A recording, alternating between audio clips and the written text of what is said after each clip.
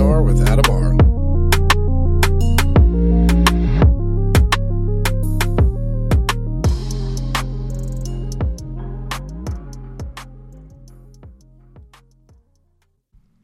Welcome to 3P&R. I'm your host, Adamar, and joining me again for this episode, we have Detective Jason White, Leslie Guillieri, and Sandy Mendez. How's everybody doing? Great. It's great to be here. Good. The topic today, making a murderer, Stephen Avery, and so do I really, before I even say it, Brendan, they didn't really make a murderer on that. I don't even want to put his name associated with making a murderer, because that kid, in my opinion, has zero to do with anything. Like, so before we get into that, I was telling you guys in pre-podcast, I was going to open up with something. News media. There's a lot of irresponsibility in the news media. Now, I want to start by saying Steve Avery, whether he's innocent or guilty, before he even got to a courtroom, in the eyes of the public, he's guilty. You know, these people did not give him a fair shot at all. This is becoming a common thread with a lot of these high-profile cases where opinions are formed publicly, and it makes me feel like the system's failing because you're not allowing a pure jury, a clean jury to come in. A lot of these people, and there's that juror in this series we saw where he felt the same thing. He's like, there's a lot of bias there. I don't think they were going to let this guy go one way or the other. But I'm going to let you guys hear this clip from that series. 20 years before. This is the perfect Dateline story. It's a story with a twist. It grabs people's attention. There's a man who was found innocent, after 18 years in prison, and now, oh my gosh, he could be back in jail for a crime he really did commit. Right now, murder is hot. That's what everyone wants. That's what the competition wants. And we're trying to beat out the other networks to get that perfect. So, as you can hear there, murder is hot. This is a Dateline producer. Murder is hot.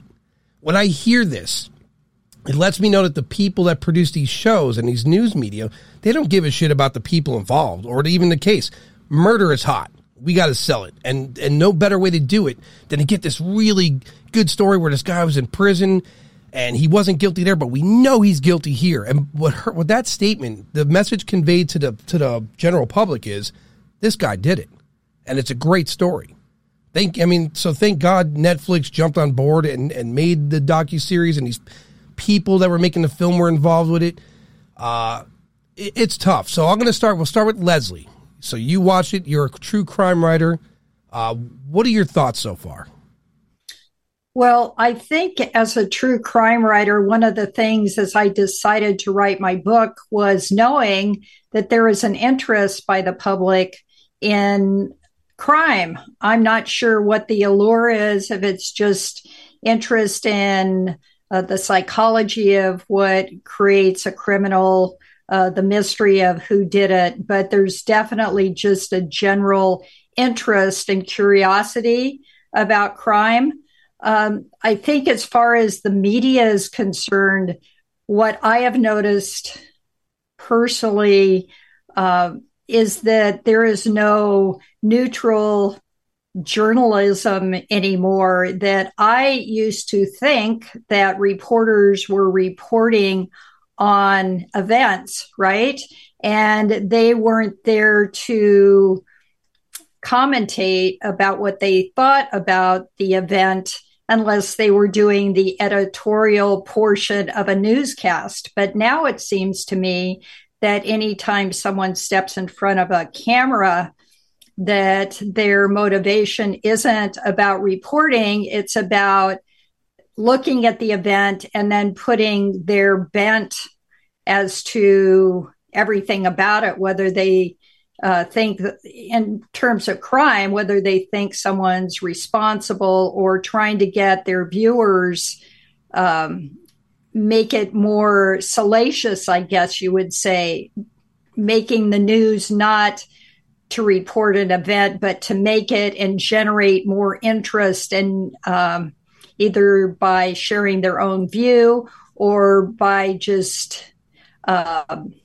focusing on area of the event that they think will sensationalize it. So when we have looked at these cases, especially this one and the last one, we've seen how much the news media has just decided for themselves what's going on rather than reporting on what happened. And my view from the first episodes was they definitely painted the Avery family as sort of a substandard, I guess, if you will, just this family that didn't fit in, wasn't quite like everybody else, unlikable group of people, and sort of painted them as less than in the community. So then when they originally arrested Stephen Avery on the first crime, everyone seemed to rally behind the idea, oh, this guy must have done it because after all, you know, the family. So I just think from the get-go, it started that sort of a view of how the whole crime and everything else that happened afterwards, how it was focused on the guilt of the Avery, Stephen Avery, and the Avery family, really. Yeah. You know, and another thing, too, there's this interview where the girl's missing. Her body's not found yet. There's a news team at Steve Avery's house because at that time, they know he was the last stop. And in this news clip, I'm watching him speak to him, and he's not using any kind of like his body language didn't have any kind of cues of their being nervous or scared. It was, you could see in his face, he was just anguished. He was aggravated. Like he knew he's being targeted. And unfortunately, yeah, did he have a questionable past? Sure. He had some arrests, some things in his past, the cat incident, a breaking and entry where he went to jail for, but again, I don't know how they're going to draw the line from that to murderer, right? It's scary business. And through the whole series, who I felt terrible for is Jason, Detective Jason White. So you're a homicide detective. I'm sure when you were watching this series and watching how the cops approach it, you were in cringe the whole time. Well, I was. I that's one of the reasons that I'm excited that we're, first of all, hello to everybody, and I'm glad to be here once again. I hope that you guys were just glued to the television set and watching this case because it's got a lot of twists and turns, and in my opinion, I thought a lot of great points that were brought forth by the defense. Of course, the documentary is defense minded. That's certainly not my arena. I'm more towards the prosecution side, but really, I'm towards doing the right thing side, and that's really where we all should be. I would say that in particular in this case, one of the things that's fascinating to me is that you have such, the media backlash or just the commentary that's been going on since this has been airing is that they haven't aired anything about the prosecution side, or it's all defense sided, et cetera. And I don't think that that's true. I think that the prosecution side and all of the people, if you watch the end of every one of these episodes, it's got 50 people listed on there, that they reached out to and tried to get comment from them, and they had every opportunity to be a part of this. If you think about it, Ken Kratz was all about spinning some kind of a deal at the very beginning of this by doing some irresponsible news media, basically interviews at the very onset of this thing, which I thought was just crazy. And I think that they deserve a lot of the criticism that they've gotten, and a lot of the basically the public having some serious doubts as to whether or not Steve Avery and Brendan Dassey are guilty of this case. Whether they are or not, I will tell you, and we'll get into this, I'm sure, a lot more deeper. But for me, to answer your question as a police officer and as a detective, I'm not perfect. I mean, if I came in here and I just told you that everything we did was absolutely perfect, then I would be lying to you. And that's not what I'm here to do. We do the best that we can with what we have. We try to get as many pieces to the puzzle to be able to show what happened, and rarely do we have all the pieces to the puzzle. And in this particular case, I think that there was, and once again, I'm not saying at the end of the day, there's only God knows what happened. Teresa Halbach is no longer here. She knows what happened. And the killer knows what happened. We all can sit here and armchair quarterback this to death and find things on both sides. But like I said, there are some things that are really troubling to me in reference to the way that the police handled this entire investigation. And that starts with, first of all, Manitowoc County should have probably never even been involved. And actually, for them to have mentioned that at the beginning of the investigation, I was actually kind of impressed that they recognized that there may be a conflict of interest there. And I thought that was really a good thing on their part. But, if they hadn't interjected themselves in this investigation, I think there would have been a lot less questions all the way around. I agree. But there's a lot of stuff to unpackage here. I'm sure we're going to dive into a ton of it. I will just say, for me specifically, for the people that are going to listen to this, that in no way, shape, or form am I an expert in this case or any of the others for that matter. I just want to. There are some things that I think that I certainly identified for myself that I'm definitely going to mention throughout this podcast. And I said this pre before we spoke, is that I think that any case really should be able to stand some scrutiny. I think that, if they feel so strongly about their case, then they should be able to have an answer for any of the scrutiny that comes their way. And in this particular case, I think there's plenty of it to go around. But anyway, like I said, I think it's a fascinating case. I hope that Sandy and Leslie both enjoyed it, and you too, Andy, I hope you enjoyed it as well, or Adam, because I think this is just a really fascinating case all the way around. And actually, I thought that they did a pretty darn good job of putting this documentary together, actually. I think so too. And something you said, I agree with. At the end of some of the episodes, you see this list of 50 people, Nancy Grace included.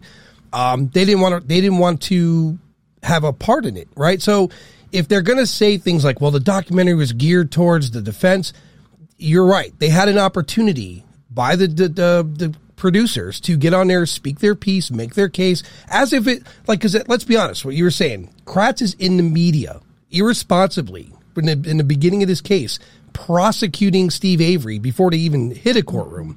So, well, I think what really bothered me the most about that specifically is the fact that he was saying a lot of things that, as it turns out, none of it's true. There's a lot of stuff that he couldn't prove.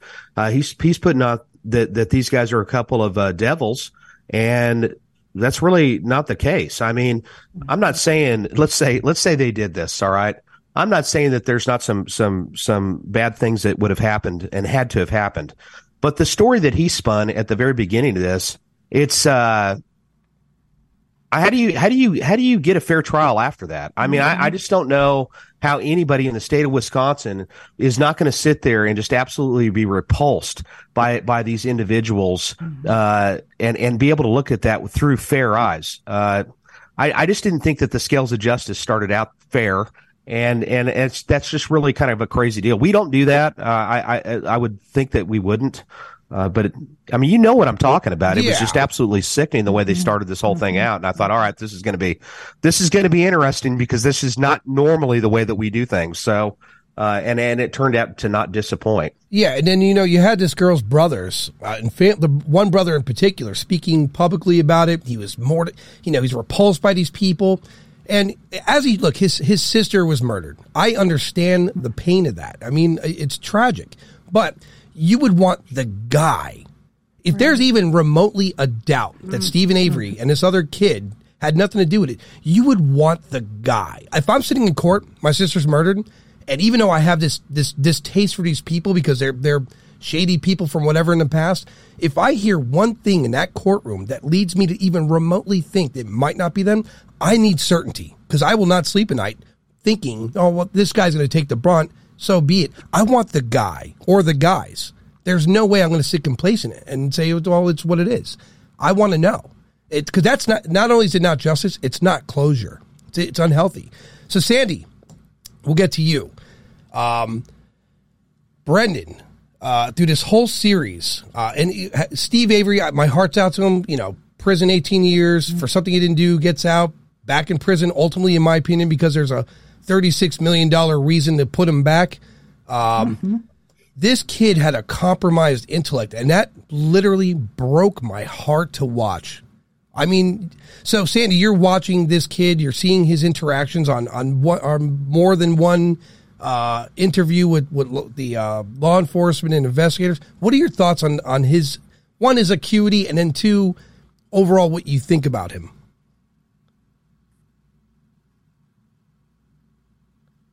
Oh, we don't have your audio, Sandy.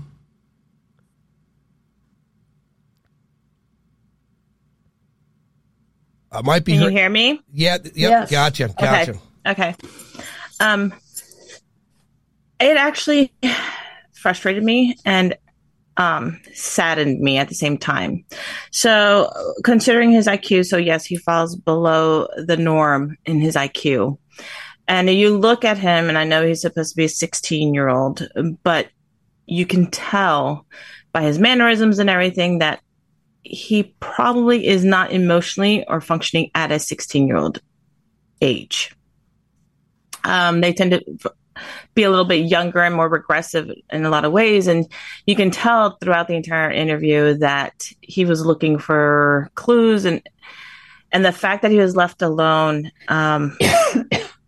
really bothered me. That I could not believe, no parent, no guardian was there with him to protect him, because the thing is, there's research shows, first of all, eyewitnesses are very poor.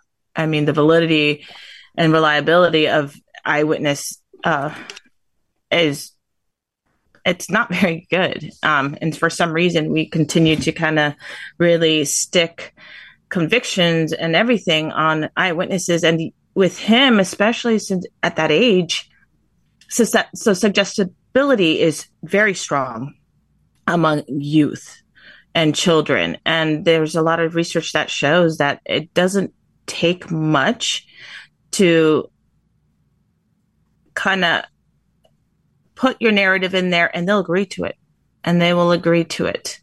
So every time they would use certain tactics, I was like, oh my goodness. And I know the judges don't see it, obviously saw it that way, but they really led him. They led him from start to finish. And you can tell he was such an innocent kid, where anytime anything had to do with more like a sexual aspect, you can tell he shied away from it. He felt uncomfortable even discussing it. And then it broke my heart at the end when he's like, can I go back to school now? Yeah.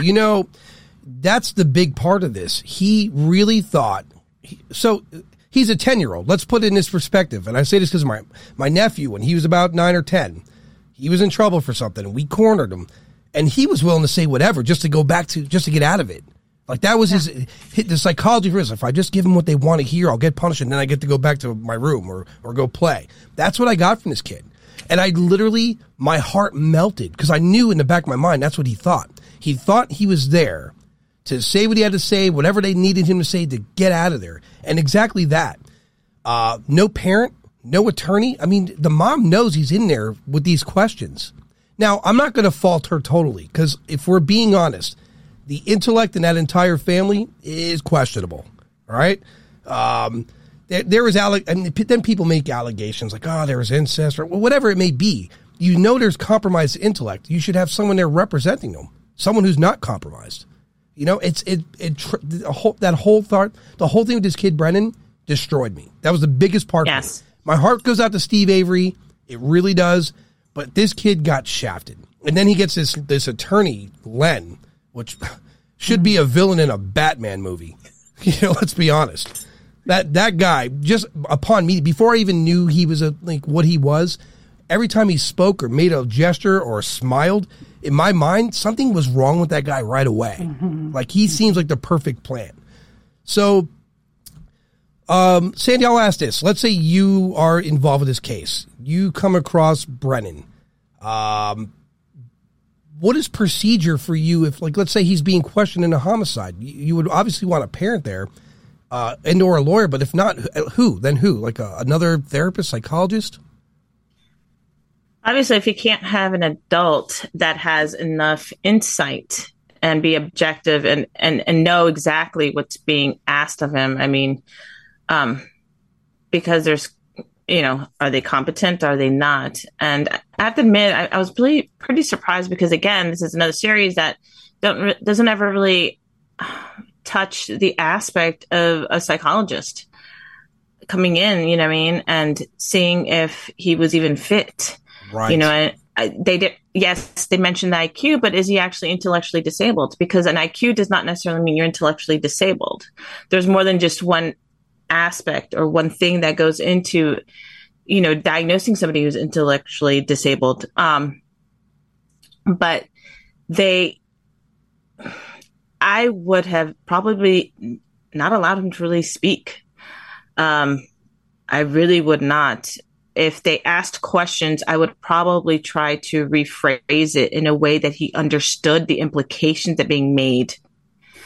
I just feel like this entire series was a manipulation from start to finish. And that was the name of the game. And this kid at that time was completely manipulated. Yeah, I agree. Because, at the end of it, when his mom comes in, puts his head in his hands, he's like, they got in my head. I had to pause the show, go out in the living room, pace.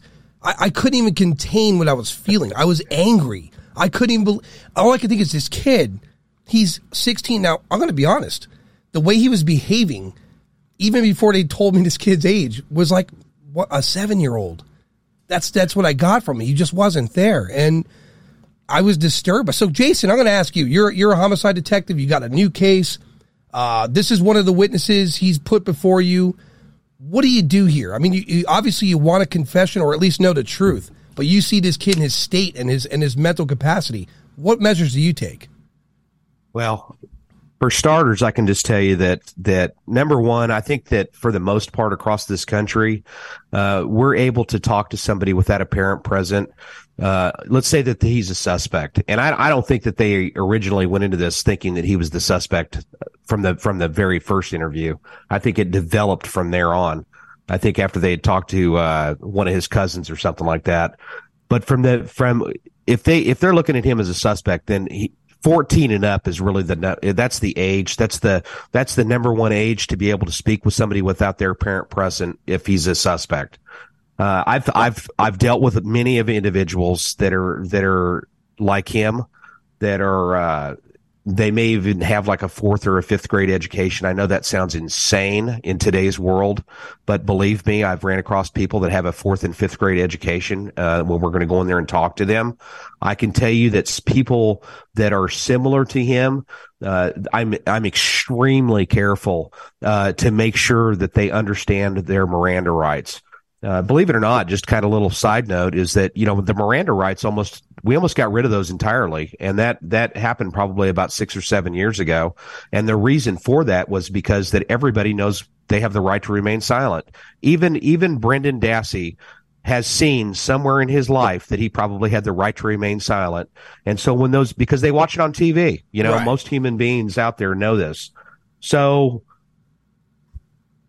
they say that they asked the mother and the mother said it was fine. But then I've also, when you watch that series, the mother's saying they never asked me. So which one is it? Did it happen or did it not? Yeah. And I didn't really see them profile that in the documentary to put her on the stand and ask her flat out, did they ask you if you were okay with them talking to the police?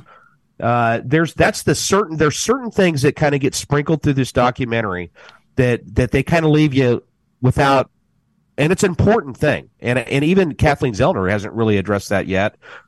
Or I didn't see her really addressing it either. And I think that's important. Even though she's not representing him, listen, if you get rid of Brendan Dassey and he gets out, she's gonna have a winning case. I mean, I felt like throughout all of this, I'm kind of getting spun off her a little bit, but I wished that Kathleen Zellner, if I had to criticize her for anything, actually I was extremely impressed with her.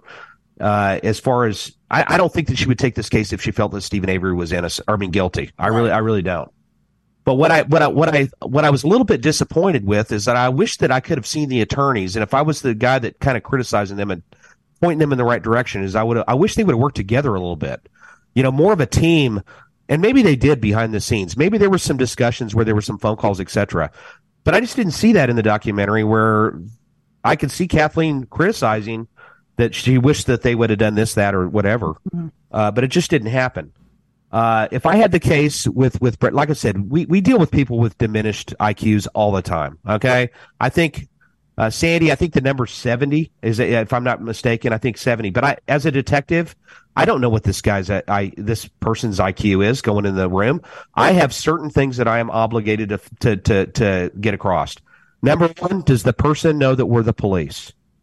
Does he know where he's at? Is he able to answer questions appropriately? And honestly, I think that most of those questions, he knows that they're the cops. He knows that he's able to answer questions for the most part. When I say appropriately, I don't mean truthfully. I just mean that he's able to answer questions appropriately. And I think that he met that. He could have told you that he was in the state of Wisconsin. I mean, the bar is really low, okay, right here. But we as detectives have a responsibility to make to try to make sure that they're understanding what's going on, okay? If the person's sitting over there and they're like, yeah, okay, I understand. Then as a detective, I mean, I'm going to take that at face value, unless this kid's just a straight moron. I think that in this particular case, honestly, he has got a diminished level to the point where, well, I'll just put it this way. When I watched the interview, I was disgusted, okay? And I was disgusted with his interview specifically just because I was like, as we've mentioned before, leading, oh my gosh, suggestive leading. It would be like, did she get stabbed? And he would say, I don't know. And then they would say, oh, come on, Yeah. Yep. And then he would go, okay, then she got shot. There, that's it. Yes, that's what we're looking for. You know what I mean? Stuff like that. And I just felt like I never saw anything for me specifically.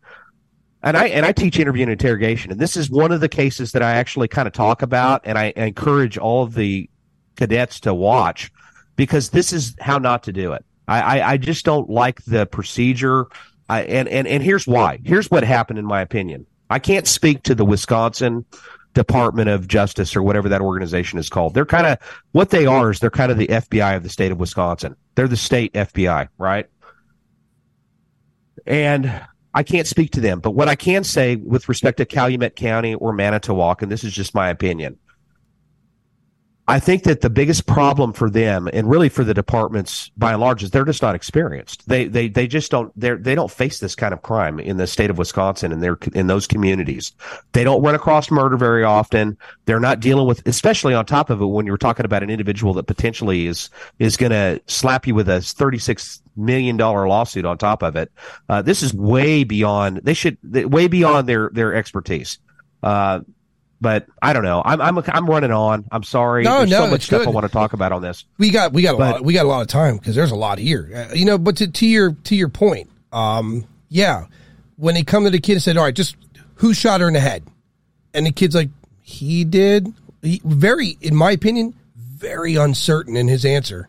He just said I need to say what they need me to say, because the troublesome part of this is the kid's in jail. He's on a phone call with his mother, and when you're guilty of something, if you do something horrible or witness something horrible, that I don't care what your IQ is, it sticks with you. It's troubling you, and you're already in jail. And there's trouble to be had, and the future's uncertain. And his primary concern is, I'm not going to watch WrestleMania. And then the mom says, "Well, record it." And he goes, "Yeah, but I'm not going to watch it." And so I was unsure at that point. Like, well, who thinks like that? When you're in prison, I would be more afraid of what they're going to do to me, but that's me and my intellect. I don't think that he's got the level, honestly, to be sophisticated enough to be able to outsmart the cops. And to be convincing in his lies and stuff. There are certain people that are, and I think of somebody that I interviewed once that the killer was basically kind of trying to insinuate that this kid is the one that did it. And I was like, your cousin over here, he doesn't have I'm surprised he got dressed today. Okay. Right. He doesn't have the ability upstairs to sit over there and lie to us to that. I mean, it's just not possible. There are certain people that just don't have that inside of them. And I didn't feel that with him, and I've been fooled before. I'm not going to come across and say I can tell if anybody's lying, everybody's lying to me, etc. I have been fooled. In his case, I just didn't see it. I really didn't.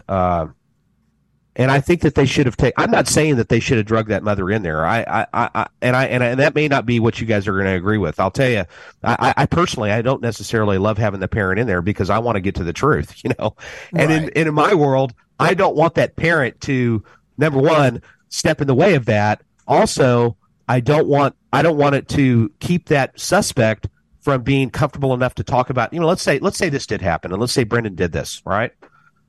Well, I don't know that Brendan's going to talk about raping and all of this other craziness and the macabre stuff that came with it if his mother is sitting in the room, Right. Call it right or wrong or indifferent. I'm just telling you that as a police officer, I know what they were doing. I'm not going to. I know what they were up to, and I know what they were doing. I'm just saying that I think that we have a responsibility to do it right. And I would be in cover my ass mode so it's me. For me, and yes, I'm observing this kid. I'm like, all right, his body language suggests he's submissive. I could already tell his intellect's compromised just by his engagement and lack of engagement. To cover my ass, I think I would have this guy assessed by someone. Is this kid competent enough to answer my questions? If not, do we need to have a third party in here to make sure that we're being, sound in our investigation? That's just the way I think. Well, I mean, and let me just mention this real quick because I want to let the other panelists have time. But the one thing that probably one of the more troubling things, and there's so many things that are troubling about that interview that you could go on for hours. But I will tell you the one thing that really jumps out at me is all of the, hey, we're going to help you.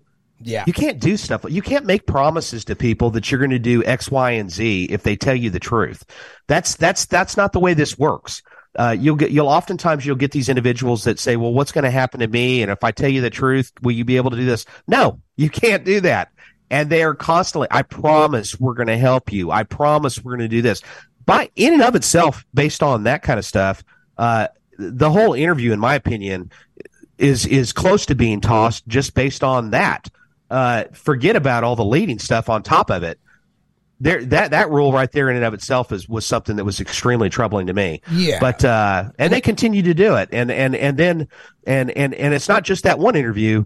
That one's not even as bad as the one where it's the investigator of Lynn Kaczynski. Oh, we'll get to that. Yeah. Adam, Yeah. can I throw in an opinion here? Yes. I think what Jason has done is made it really clear what things should have been done differently, what things were not done according to the way they should have been done. But I don't see their motivation as trying to get to the truth. I think by the time that this investigation took place, they were trying to get a conviction, and they were doing what they felt they needed to do in order to achieve that. So all of their methods were geared in that direction, and it didn't matter what they did as long as they got the end result was having Brendan say what they wanted him to say so they could get the conviction. I agree. And there's a bigger part of that too. So prior to Brendan even hitting that room, we don't know what promises or assurances were given to him on the way to that room either. His body language suggested submissive. He was answering questions in a way where, what do I just tell these guys to get out of this or go back to school?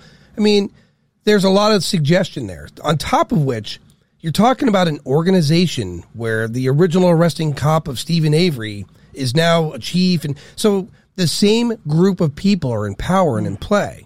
And now they're faced with a $36 million problem, which could really damage the department, their reputations. I think there's a lot to it, a lot more than what we know anyway. So Leslie, I'll ask you this from an outside perspective, a viewer, a non-detective, non-psychologist, you're watching this. What is your emotional state in the first half of this thing? What I messaged to Jason after watching the first season, I thought that was it. I thought the first season was all there was. And I just said I was emotionally exhausted. just because, and I'm pro law enforcement, I'm pro getting the bad guys. So I'm not over here with a real liberal point of view, but I was just sickened, and it seemed like I thought, is there really all this corruption?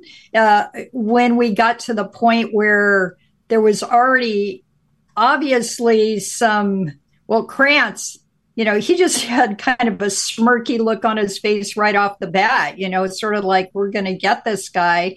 And I'm all for the prosecution trying to convict someone that's guilty. But I just saw so many underhanded things that took place, and then one built on another, and someone else wasn't passing along very critical information, such as the DNA with Stephen Avery's first rape case, and when they should have taken a really closer look at what was going on with the DNA.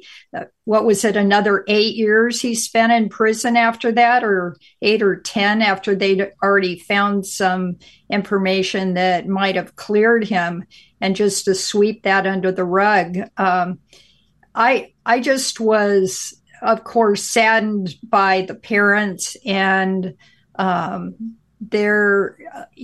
you have to admire how they stuck by their son, Stephen, and but so much corruption when they were told at the scene of the murder, or not the scene, but where they supposedly found the body parts, that the Manitowoc department was to have nothing to do with it. And then here they are running through doing all kinds of searching. And what I was interested in asking Jason, aren't there some regulations involved in how long, when you have a search warrant, is it open to, you can be there for days on end? Or the fact that they went into a house and they didn't find what they wanted and they went back in multiple times? That seemed a little fishy to me, but I don't know how search warrants are written. Do they have access to a property like that for indefinable length of time? Shouldn't it be certain places on the property where they know that they expect something? Like by that time, they'd already had the confession about supposedly a killing that took place on the mattress. Supposedly her throat had been slit, and yet there was no blood right in the bedroom. That was so strange to me, because I thought, if they're predicating Avery Stevens' guilt on having this confession by Brendan, and he says that the woman's throat has been slit on that bed and there's not a speck of blood in there, that doesn't seem. Do you just pick parts of that confession and say, oh, well, he didn't really mean that, or there's no way you could clean up blood from that? So I don't know. There were just so many things, one upon another. For me, I was exhausted thinking, how deep does this corruption go? Well, the biggest thing for me, I'll tell you what the biggest thing for me was. Watching this thing, when I heard the stabbing, I heard the throat slit, the hair was cut, there's a shots in the head. And Jason will tell you this in homicide. Unless you're some sort of expert or you have some technology we're unaware of, that's a lot of blood and a lot of DNA to cover up, and I don't see it happening. Mm-hmm. There would have been blood traces going to the burn site. There would have been blood. And let's be honest. Did you look at that guy's cabin? It's a mess. There's no way he's going to spot clean. There's no way he cleaned up all the DNA in that place and or that garage. It's not possible. It makes no sense. And in the state of Wisconsin, I asked a friend of mine who lives in Madison, Wisconsin. I'm like, him and I had to discuss because he lived there. I was like, well, they found 22 caliber rounds and shells there. He goes, it's Wisconsin. Mm-hmm. Everyone has 22 caliber rounds and shells everywhere. It's not uncommon. They shoot critters all the time. But key is no DNA at that house. Now, if this woman was killed, dismembered, shot, stabbed, raped, the amount of DNA in that in both the trailer and the garage would be incredible. There's no way they covered it. Not to mention, and later on they find the pelvic bone in one place and more bones in another place, and I know Stephen Avery's not the smartest guy, but I'm pretty certain he wouldn't leave the girl's cell phone there. And, like the bones would be dug better. He would definitely not hide the car on his property, right? Covered by a tarp and some twigs. I'm not saying the guy's, he's not a mastermind of crime at this point. Let's be honest. Because if you did this, the last place you do is put a car on your property and cross your fingers and say, hopefully they won't find it. And it's the whole thing suspect to me. So Sandy, you're watching this. What's your opinion on it so far? Because I'll give you this up front.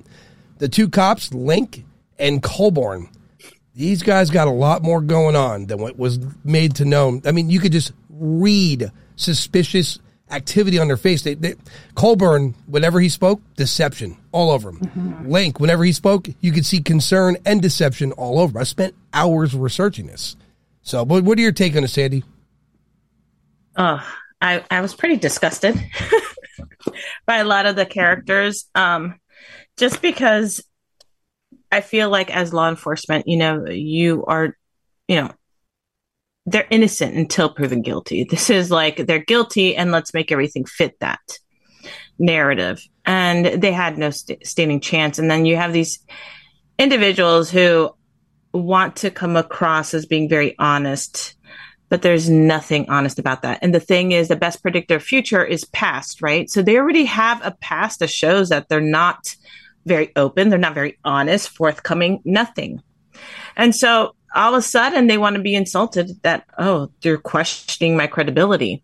Yeah, the best. I mean, like I said, if you want to predict people's behaviors or anything or outcomes, you're going to base it on their past. Right. And they failed with Stephen Avery's first one. So they already showed a pattern of what kind of ethical work, let's say, they did and how they approached things. So to expect them to approach it differently all of a sudden now, of course not. They had a lot more motive to be deceptive. When they spoke, everything was deceptive. They kind of remind me of a snake, right? Right. So they love to minimize things, right? So like if it was against them, there was possible human bone fragments, right? Possible. So they were great at minimizing the truth when it was against them. But when it was in favor, then it was like, and honestly, they loved to use the Halbach family. Yeah. And how, this is so horrible for them. I felt saying if you would have done your job correct from the first place, then you would be honoring Teresa and her family. Right. Right. And, yep. And so I was angry. I was angry for the victim, because there is a victim in this, but now there's more than one victim.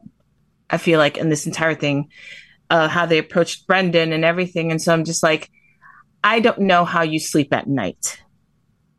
I don't know how you lay your head down and conscientiously know that you really did not approach this the way you should have been. You're not upholding everybody in that community what you're supposed to be. I mean, you are in that position where you owe everyone in that community fairness and unbiased and and that has never existed. And like I said, the entire career, because of even, Stephen Avery's first case. Yeah, when you look at Ken Kratz's facial expressions when he's speaking, so a long time ago, with friends of mine playing poker, I was learning how to read people to get an idea if they were bluffing me or not. And that guy has all the hallmarks. It's the chin out when he's trying to be, arrogant. And then when he was faced with questions that had doubt behind him, the eyebrow raise and he never maintained proper eye contact. When he held a press conference at a federal building and boasted himself with the chin up at a display of arrogance, and I'm right.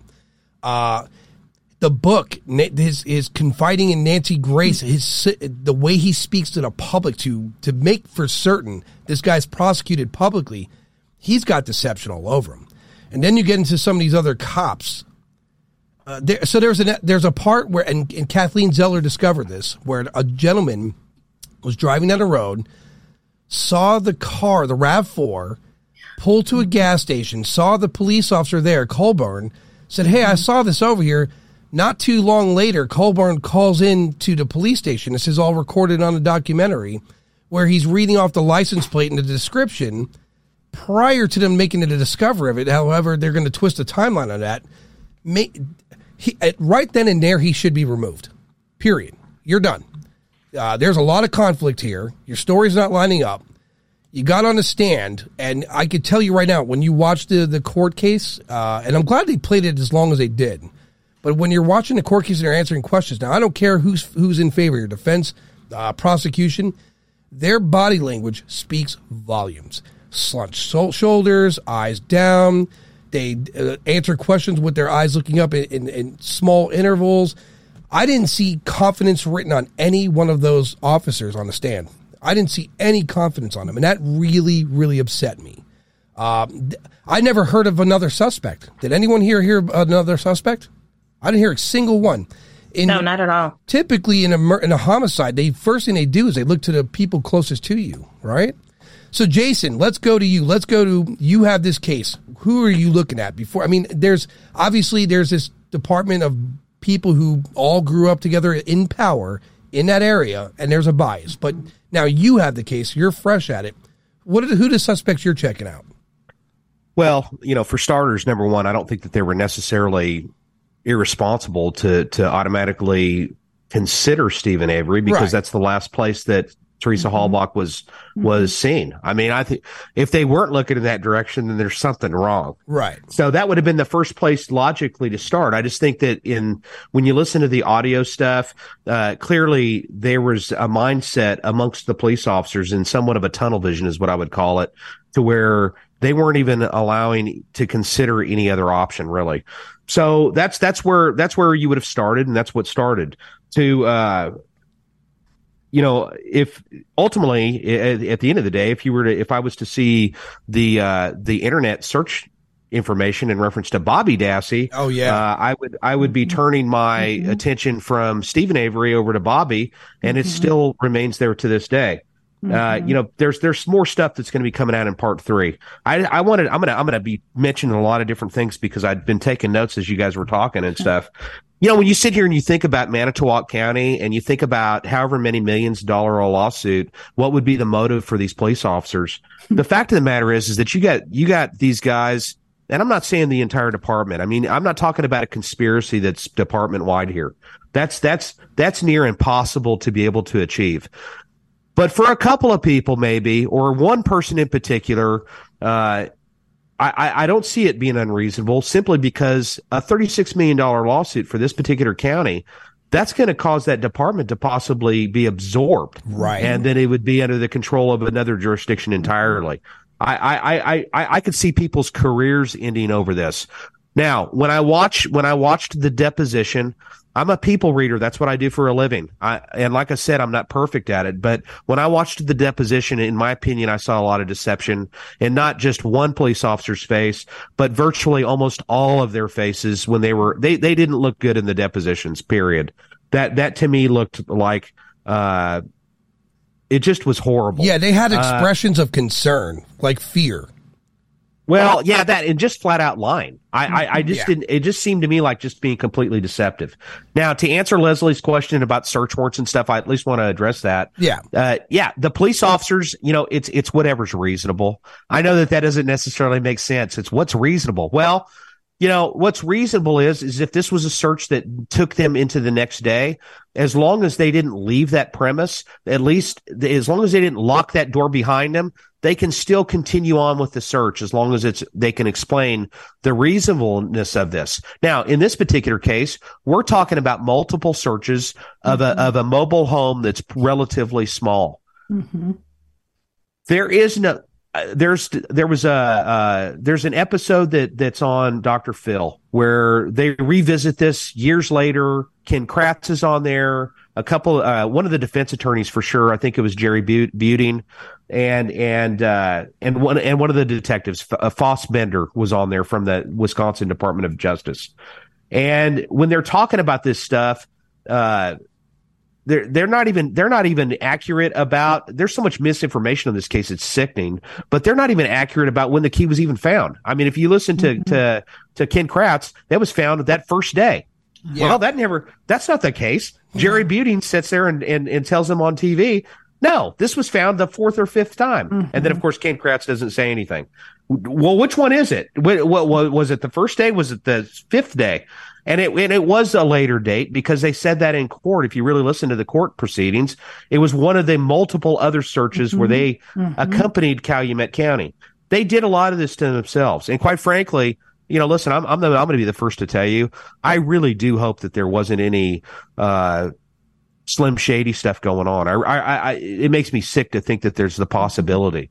But let's be real. Is it possible? Yeah, it is possible. I mean, if I told you that it wasn't, then I'd be lying to you once again, and it's just not possible. You look at this room and you look at the description of what Brendan Dassey had described to us. He describes, well, at least he's led down the line of there was a violent rape that occurred in this room. She had her throat slit, shot in the head a couple of times. Listen, it is not, and they said something that maybe a sophisticated crime scene detective could clean this crime scene up. I'm here to tell you that is not possible, okay? I don't care how sophisticated of a crime scene detective you are or a homicide detective. I'm not going to be able to clean that scene up. I'm just not going to be able to do it. Right. There's going to be trace evidence if this really did happen of blood spatter in places that you're not going to be able to. You're not going to get. That didn't happen there. It's just not. It's not possible. Yeah. Another thing too, Jason. When they asked Brendan about what happened to her head, Brendan, I cut her hair. He said he cut her hair, and then he moved. They said, well, who shot her later on? Who shot her in the head? He did. That kid had no idea. And I'm glad you said that, Jason. Based on Brendan's testimony and his interview, that his testimony and interview versus what they found at that scene don't line up. I 100% agree with you on that. They don't. And so when I say all of this stuff, I say this too. And then there's other little things too. When you look at the big picture here, I know that Stephen Avery is not, hey, listen, he committed some crimes. Sure. In my world, the crimes that Stephen Avery was guilty of is nothing, okay, in comparison to what I generally deal with on a daily basis, okay? The people that I deal with have records that would make your skin crawl, okay? And sometimes they're innocent. Right. The only thing out of his crimes that really jumped out to me was the thing about the cat. Aside from the cat, which was a little bit weird, where they threw this cat in the fire and then and they did it again, I guess. But the thing to notice about Stephen Avery is he always admits to stuff that he did. I didn't really notice. I mean, he admitted to the burglary. He admitted to the cat situation. He admitted to pointing a gun at his cousin, although I think he minimized it a little bit to say the gun was not loaded. But it may not have been loaded, but he admitted to it, and I think he got a 7-year stretch for that. He got the full extent, believe me, on that crime. Yep. But he admitted to it nevertheless. When he had every opportunity in the world to admit and say, okay, I did it on that rape, and he would have been released many years beforehand, and he chose not to do that. Now, at that point, the cousin and the unloaded weapon, she was spreading rumors about him. He confronted her, pulled her off the side of the road, pulled an unloaded weapon. However they handled it, it turns out she has a relationship with someone on the Manitowoc Police Department. Yeah, she's that. Yeah, she had a boyfriend that was a boyfriend or husband or something that was an actual cop. Right. Which, hey, listen, I think that if you're dealing with small jurisdictions like that, you're going to have that. There's it's almost impossible. However, that should have been whoever would have been investigating that crime would have had nothing to do with him. You're going to have to figure out a way. But anyway, nevertheless, this is just so many things that are going on here that and we're going to, hopefully we have the time later. I want to make sure that we dive into some more of the really exceptional evidence that we can really pick apart. But this is just right up to this point that I think that, if you didn't have questions beforehand, you certainly should have questions about a lot of it, and really, if you don't have Brendan Dassey's statement going on here, what do you really have against Stephen Avery? Exactly. Somebody said it earlier about that. Well, you did, Adam, about the cartridge casing or the bullets. Man, there was hundreds of bullets out there on that property. Hundreds. The guy that lived there beforehand said that. I mean, he said, hey, and then furthermore, when you look at what Kathleen Zellner did to that bullet evidence, she completely blew it up. I mean, yes. This is supposedly the bullet that killed Teresa Hallbeck right here. This is it.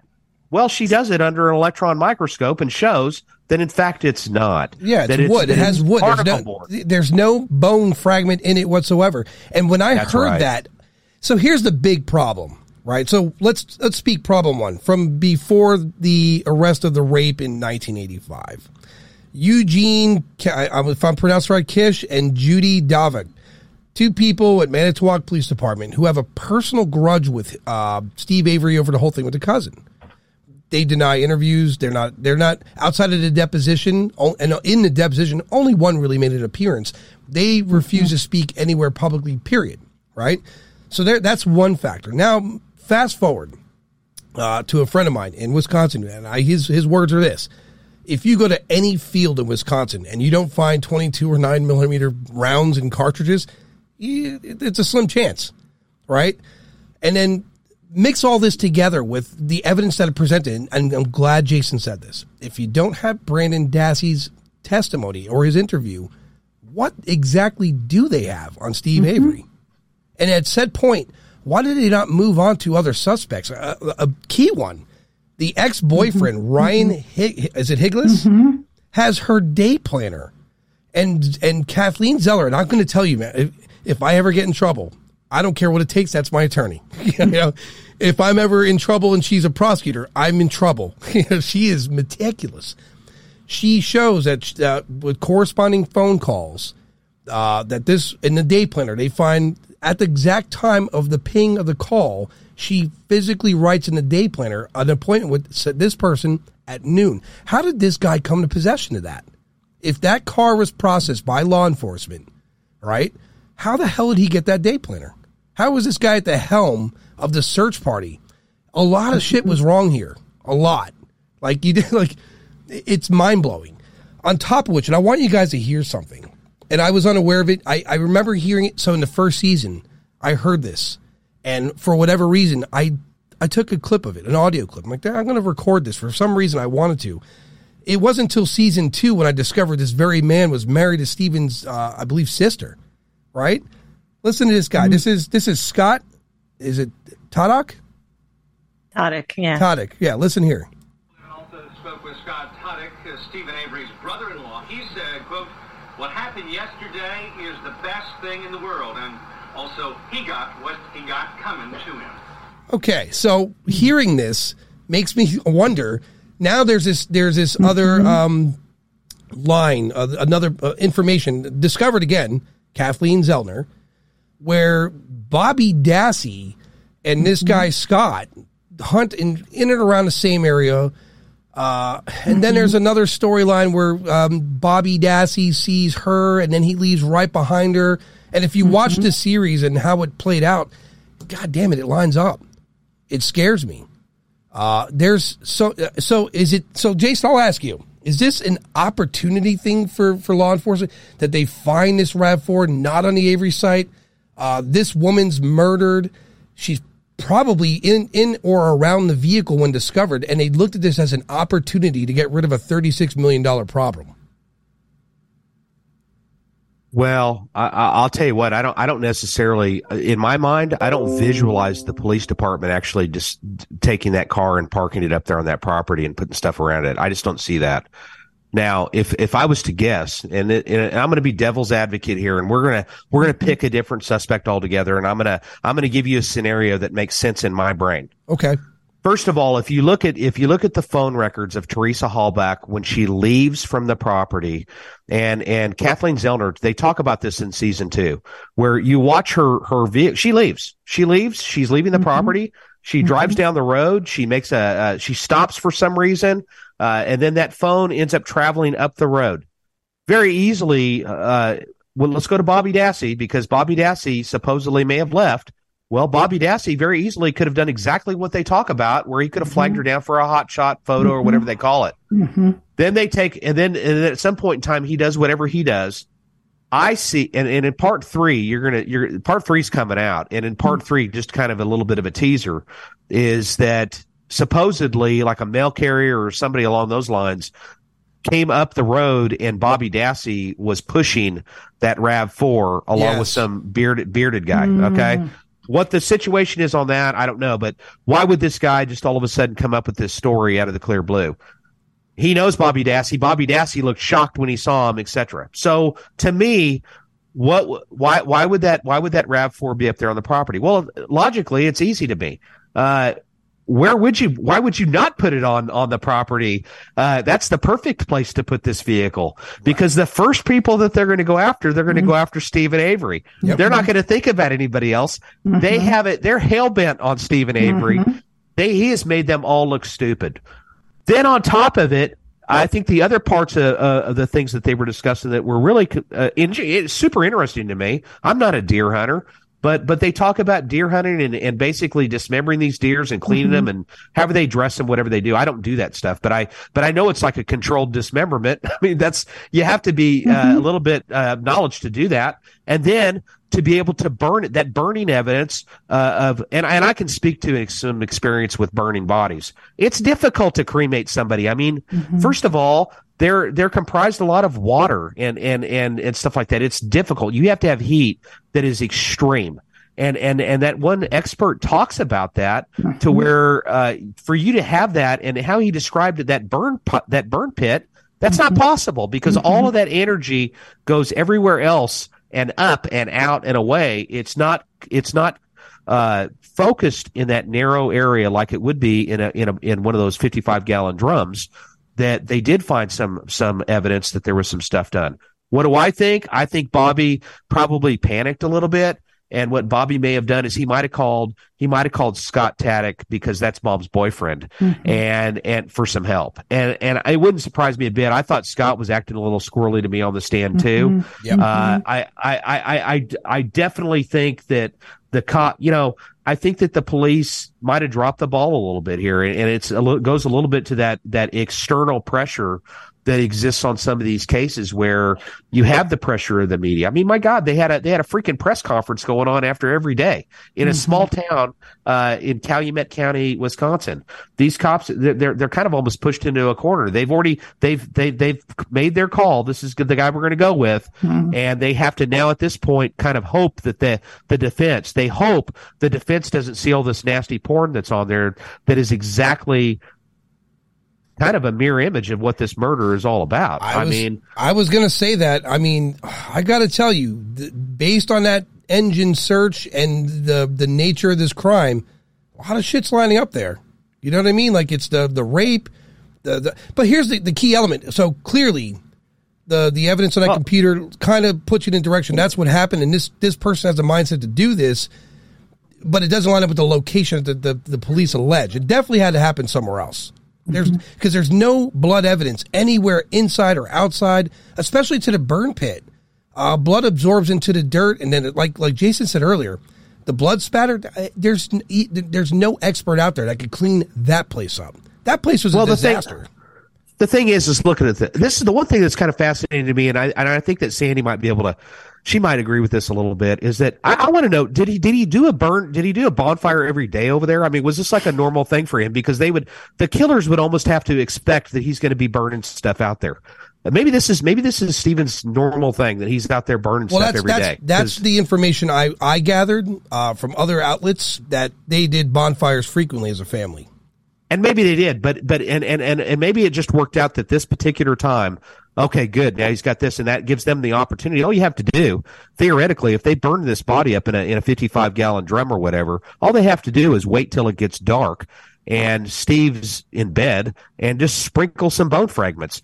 The problem that they did for themselves in this entire investigation is basically, when you have a medical examiner investigator, or the coroner, I don't know if they're a coroner system or medical examiner investigator, but when you have them and they're forbidden from going to the scene, and they're hearing about it on the radio, and then they say, no, you can't come here, and if you do show up, we're going to arrest you.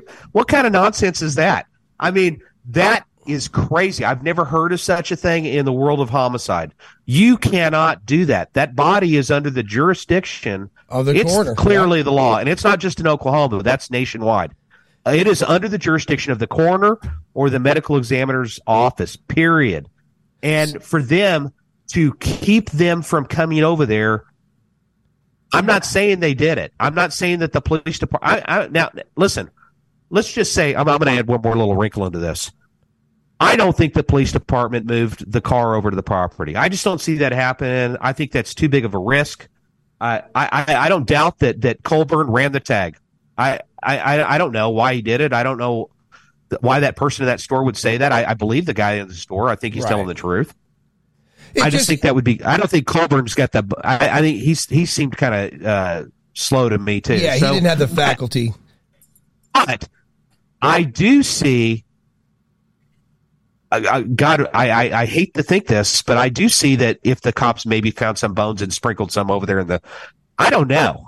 Yeah, I don't know, but that maybe they found a discovery over here and they took the opportunity to maybe throw some. I really do think that it would be more of a Taddick or Bobby that would have. They have the access, they have the ability. They're very comfortable with the area and moving about, and nobody would think twice about seeing them doing anything out there on the property anyway. Well, a couple of points. I just sent you guys a picture via text of a crematory machine. And even that is not guaranteed 100% to incinerate everything. Yeah. And that's the top of the line. So back to the other thing with the cop. I think a few things happen here. If I had to lay it out in my mind, I think something happened with Teresa, whether it be Scott or Bobby, and opportunity hit them to, per se, move the vehicle to Steve's property, because it's very evident to me that Scott had distaste for Steve before this. Mm-hmm. Very evident. Mm-hmm. There's allegations of some inappropriate behavior between Steve and his nephews, whether that be true or not. That's why I'm not going to speak in length of it right now, because that's hearsay, and I can't take it to court. So there is motive from several parties to implicate Steve. Did I think the officer saw the car that night? I think he did. I think he ran tags. I think he left. I think Jason's right. I don't think he has the mental capacity to sit there and say, well, let me call in and get some people here. He probably ran a tag, called, and then opportunity. Somewhere in all of this timeline, opportunities was seized. Here's this vehicle. We found the body. Who moved the vehicle? That's the key to this whole story. Who moved that vehicle to that location? And now, let's say, hypothetically, say someone from the Avery family is guilty. They have car crushers on the property. They have excavate. They have big machines. They could have buried that. That car would never be found. If they wanted that car gone after a murder, Steve Avery. Now, we're not going to say Steve Avery's a mastermind, but I think he'd be smart enough to use machinery on a property to both crush the car and remove its tags and bury it. Listen, why in the world would he even consider doing this? He's at the time he stood to get. He was going to get millions of dollars. Yes. He was kind of forced into a corner because he needed money for a defense attorney at that moment. That's the only reason why he had to settle for $400,000. Right. Which, by the way, most of that money disappeared anyway immediately because of the attorney situation.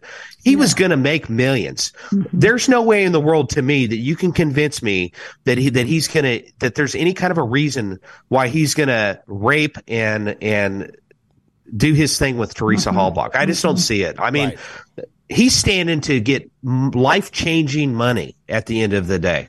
So that's just my thought. I agree wholeheartedly. The other thing, too, is when you watch the proceedings in court and you're paying attention to the brother of Halbach, Teresa Halbach, when they're questioning some of these people on the stand and they're casting these bit of doubt, you start to see a shred of doubt in his face, especially when it concerned Brendan Dassey.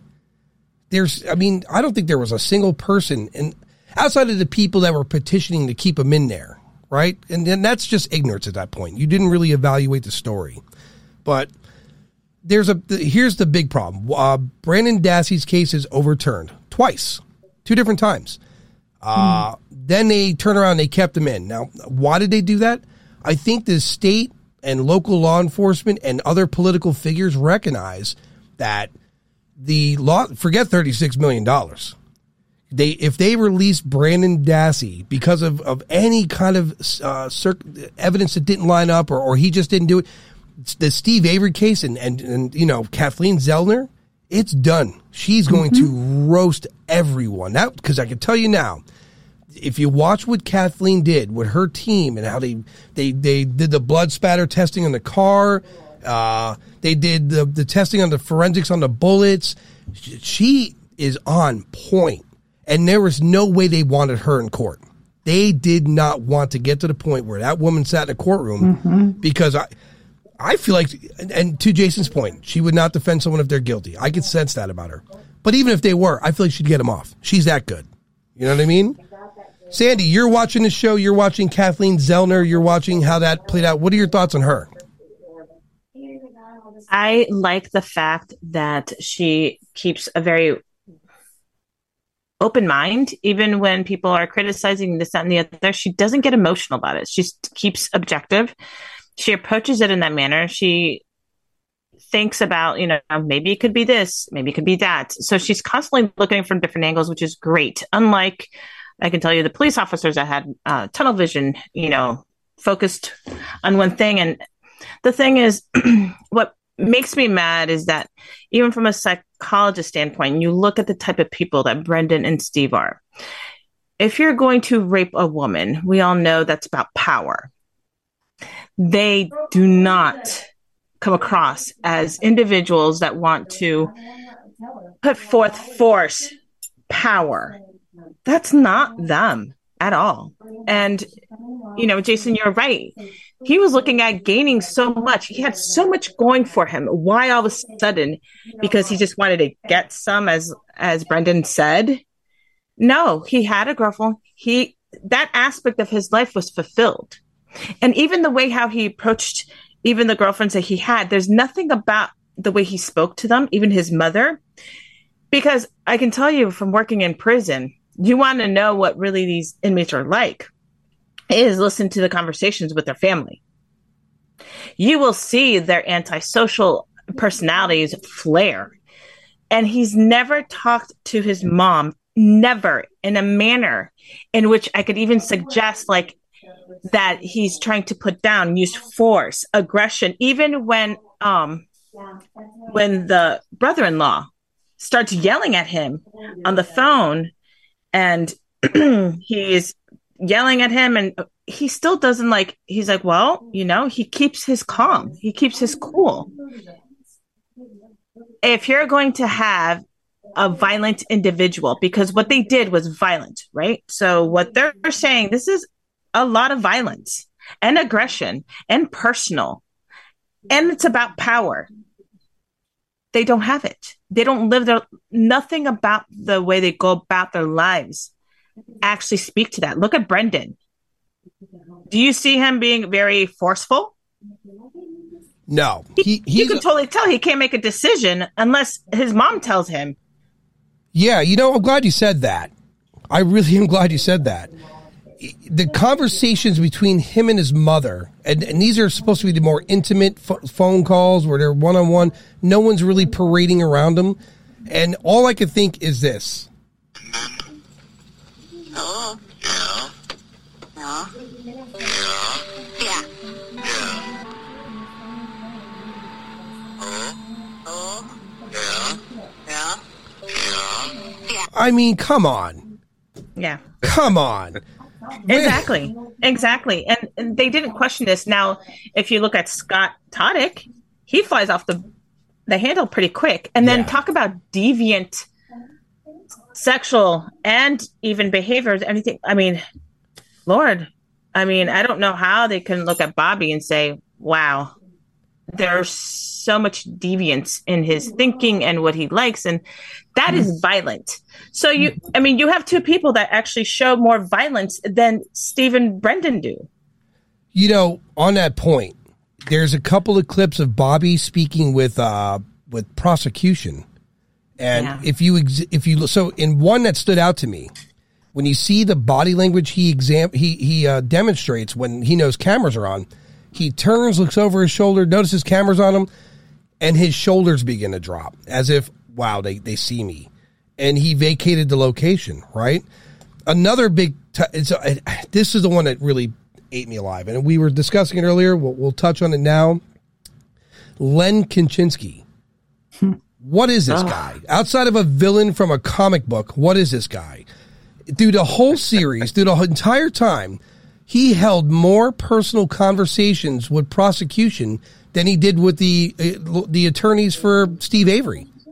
I didn't see him interact with Steve Avery's attorneys at any point. I don't see any transcription. I don't see any. I went through. I made it my point to go through as much coverage on YouTube and other anywhere I could to find him interact with Steve Avery's attorneys. It does not exist. And you would think if you're defending Brandon Dassey, you would want to that would be the people you hold conversation with. Well, where are you guys at? He was with prosecution, with law enforcement. I'm going to say this on here. He's a plant. He was put in play, no doubt. Oh yeah. And then you got sometimes just to give you a little bit of an idea, sometimes attorneys are kind of put in to be certain people's clients. I mean, I'm sorry, they're representatives. Not to pull some shady stuff. Okay, that's not the point. Although in this particular case, I think that's maybe the reason why he was put there. Okay, I'm not going to say that's not. They put him there because he's incompetent, probably, and because they're going to be able to have him help them, and that's why he was there. Any attorney worth a dime is never going to allow what happened. Ever. I agree. And top it off, he was at that point in time was looking to become a judge. And imagine if you're looking to become a judge in a state, well, who better have in your team than prosecution, and drug judges, law enforcement? The incentives are all on the other side for this guy, you know? And what kills me is that he has his kid in his care. And I hear the phone calls to the mom saying this guy Len's coming on. And when they said that, ironically, they have an image of this guy walking up and speaking, and that smile, just something about him reminds me of a villain from like Batman. Like this guy's you ever watch like a movie and they haven't introduced the villain yet? And then you see the guy and you're like, oh, I'm not sure. That's the guy. Guaranteed. Yeah. That's the guy. You know? That cynical, slimy smile. Yes, he was and you could see it. Deception is his lifestyle. You know, later on, he gets charges for stalking other employees at the courthouse. He meows. Did you hear this? He meows at females as they walk by. Meows. And this guy wants to be a judge? It's a joke. The thing is, I kind of feel like a lot of these men actually on that side, meaning even look at Ken Kratz and, you know, where he has all the domestic violence victims and he kind of preys upon them. For me, if you look at those, you know, they're like almost borderline misogynistic. You know, they're egotistical, they're narcissistic, and they have antisocial aspects to them. And so I'm just like, wow, they fit a better profile of a villain than the actual, you know, Brendan and Steve. Right. So let me ask you, Sandy, you see the interview with, what is this, O'Kelly? Yeah. So his investigator, who I have got to say is probably one of the more incompetent investigators I've ever witnessed, right? Because the guy was so lackadaisical. He has Brendan with a bunch of photos on his desk of, you know, the ribbon to make the kid, he wanted an emotional response from the kid. Let's be honest. Nothing in that investigation spoke for defense of, right? They were definitely coercing him to admit to crime. These photos weren't there. Like, if this is your defense attorney, like, if this was, all right, I'm going to put it this way.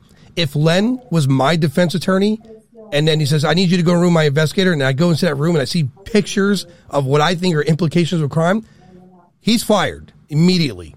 And then when the kid tried to discharge the attorney, the judge, and that judge, made my skin crawl. That pissed me off. The kid stating, I don't want him for an attorney, and the kid lacks the mental capacity to really articulate what it is that he dislikes about his attorney, other than, I don't want him here. And the judge declines. I I literally came out of my skin. I don't give a shit if the kid is mentally declined or not. He says, I don't want this attorney, period. You're gone. And then he's asked, well, is the attorney okay with you? How do you feel about him? And the kid's like, well, okay, I guess. I mean, come on, man. Everything about that was bad. So they have this kid in the room, and he's being questioned by this very questionable, is he an investigator? His title's unclear to me. Because they said he was an investigator for the attorney, but his behavior seemed more like someone in prosecution. You know, like he putting these things in front of this kid for emotional response. And so, Sandy, I'll ask you this. You work with prisoners. I'm sure some of them have questionable IQs. When they're in a room and you're presenting this kind of evidence for them and you're speaking to them, do you push them for the answer you want, or at some point you see they're not answering the way that you want, do you take a step back?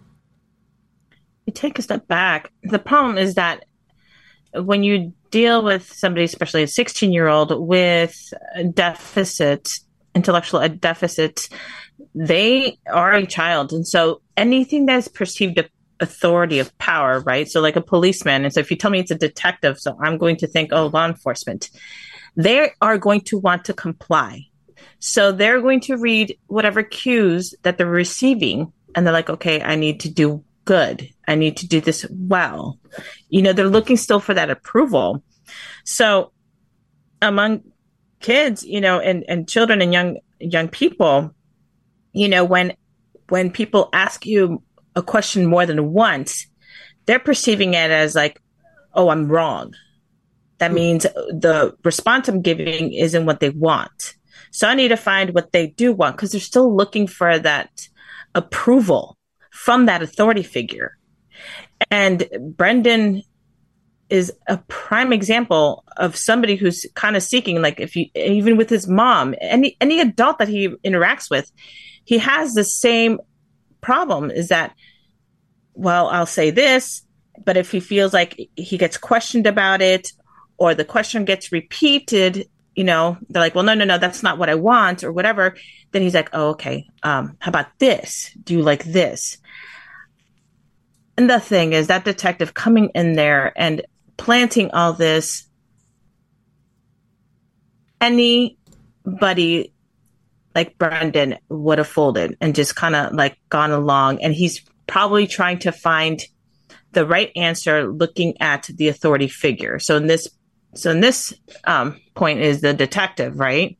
So he's probably looking at him and like looking at the pictures and probably like, I'm not sure what you want from me. Yeah, I'll give you what you want. I just don't know what it is. And so suggestibility is very strong.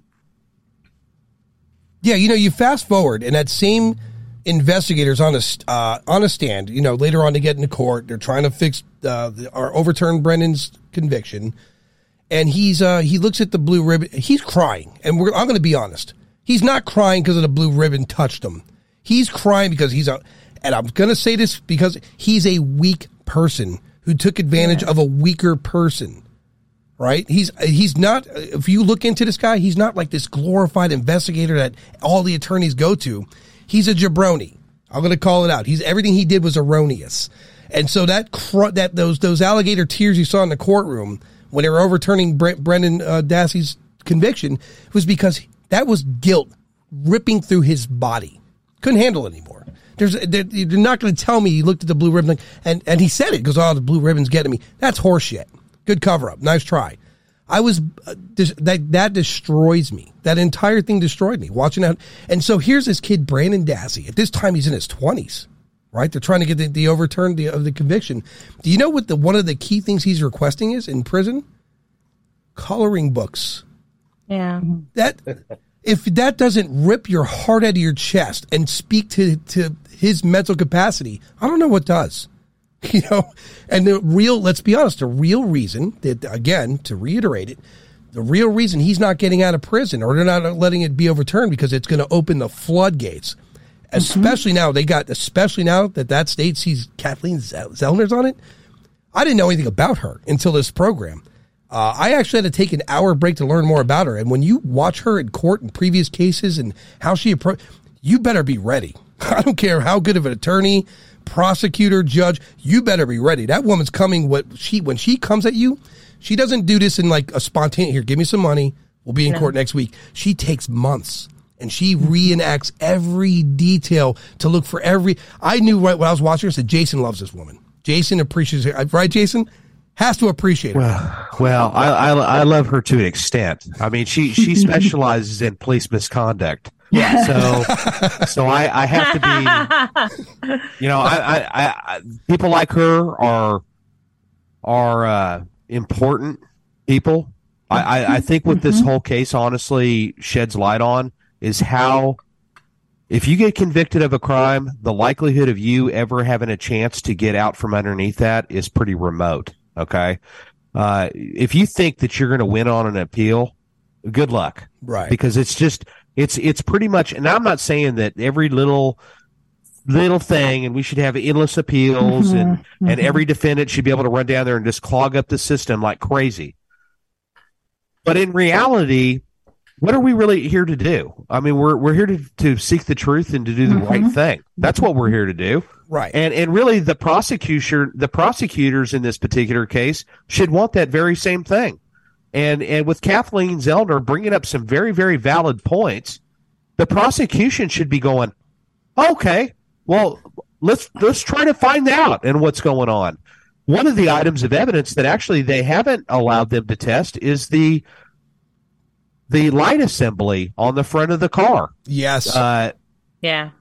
Why would you not? I mean, what's your holdup on that? Why would we not want to test that? Why are you having reservations right now?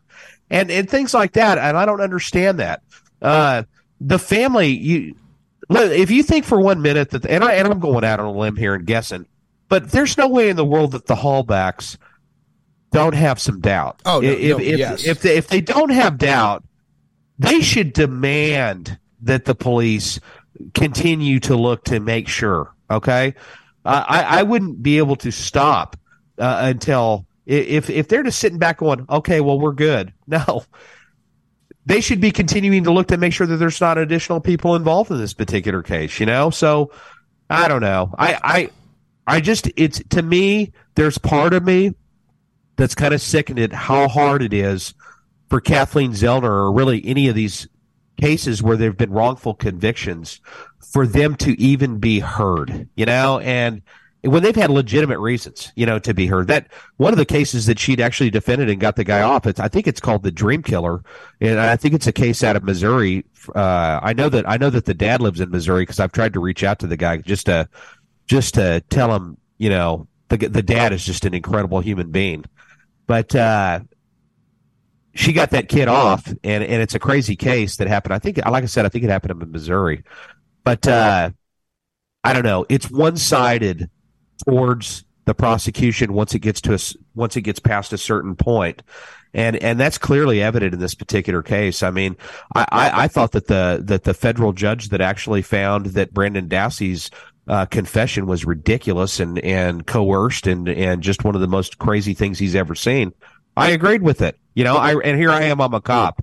And I didn't have any hesitation in that decision. I thought it was actually a great decision. As a matter of fact, I was shocked that the Supreme Court didn't take the opportunity to revisit that, to really kind of.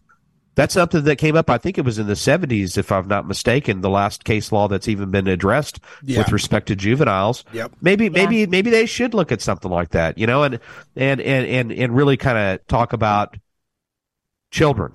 But anyway, one judge said, and I quote, "Watching that testimony made my skin crawl." Well, and that was on the en banc, I think, when they had the three judges from the 11th Circuit. I think it was the 11th Circuit. Well, you know, the male judge out of that panel, I was kind of disgusted with. Yeah, me too. You know, he seemed... First of all, the prosecutor side, whoever that young man was, I didn't like his tone, because that's actual audio from that deal. I didn't care much for the kid's tone. I thought he was arrogant and pompous and just kind of a smartass, if truth be known. And I wasn't impressed with him at all. I thought that the defense's argument was much more eloquent, and I just thought that they carried themselves much more graciously and professionally.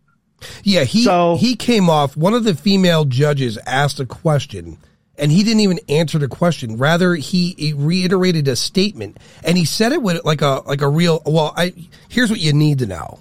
Like you're right. He sounded very pompous. So, right, very much so, and I didn't agree with that. So, anyway, it just kind of gives you an idea as to how the system is kind of. Is it really fair? I mean, is it really? Are the scales of justice even? I know that's a bold statement. I see Sandy's face, and she's like, "What are you? Did I say something I'm going to get railed on?" No.